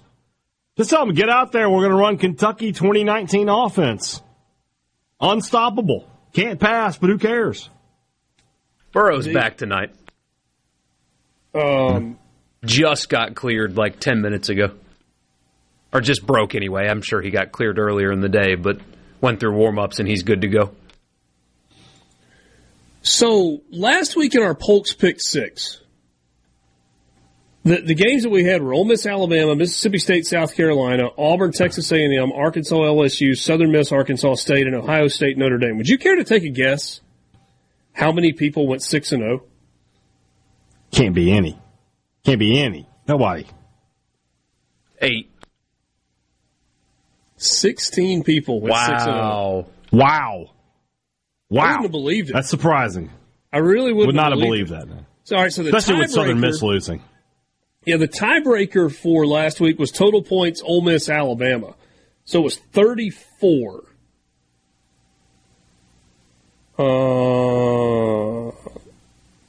37. Congrats to. Well, I'm just checking the timestamp real quick. Nope. We got another shyster. Oh. Yesterday was the 24th, right? That is correct. All right. You're out, Fred. They're out. Oh, Fred. How dare you? Later, Fred. Think you can get over on us? All right. We don't have to can't do this on the air. I got to figure this out and figure out what's going on. All right. We'll have it for you tomorrow. Yeah, we'll have you a winner tomorrow from the. Actually, we can do it. Hold on a second. Okay, never mind. New segment tomorrow, too. Snip, Very snap, excited snap. about that. All right, so 34 was the total. We had two people that picked 38. All right, one of them is number 1. The other one is number 2. I need you guys to pick 1 or 2. Do you? And I'm just going to raise my hand into the camera, and you'll see the number after you pick it. All right, I'm not changing anything. Hey, Dad, give me a 1 or a 2. 2. 2. All right. 2 is the number that I chose. All right, so our winner is Jeffrey Chancellor. All right, so we'll get the info to Jeffrey, and we will get you your prize package from Polk's coming out. So very cool. Chancellor. You've got meat. Congrats. Yes. Meat is going to be headed your way, and I promise. Well, I don't want to promise, but I hope you will enjoy it. You know, a guy named Jefferson Chancellor went to Ole Miss. Really? He could be Jeffrey. Is Jeffrey a given name? I always figured it was short for Jefferson. Is that a really dumb thing to say? No, Jeffrey's a given name. Yes, that's a very dumb thing to say. Jeffrey is a real name. In my scenario, his name is Jefferson, and he was Jefferson Chancellor definitely went to Ole Miss, and he's probably the fourth. He was the rush chair for Sigma Nu. All the fraternity jokes. Hey, I was in one. Bo in Indianola says you got to be a sorry blanking cheat on radio pick-all board. It's 3 times in 4 weeks where we've had a cheater. I keep have you no honor? I keep telling you, friends, there is a timestamp. It is not hard. It's just 1 column over. All I got to scroll to make sure that you got your picks in on time. So, yeah. Kills me that I missed most of the show. I could tell last week that Richard and Mike felt like Ole Miss was going to upset Bama. I wanted to hear their traction. Thought there was a chance, but it was going to take playing well. And they did not play well. And you know what? As a result, they finished in second place on Saturday. It happens. Thanks for being with us. It does happen. Borky and Brian Haydad. I'm Richard Cross in the Pearl River Resort Studio. Good night.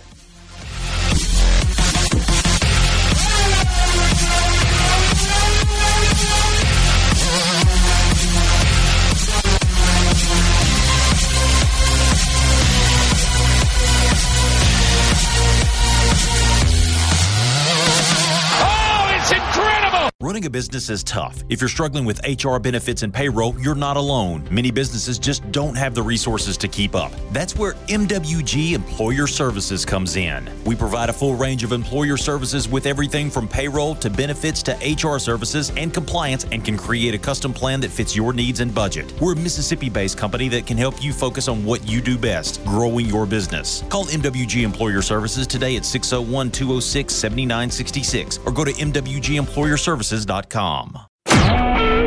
SuperTalk Mississippi media production.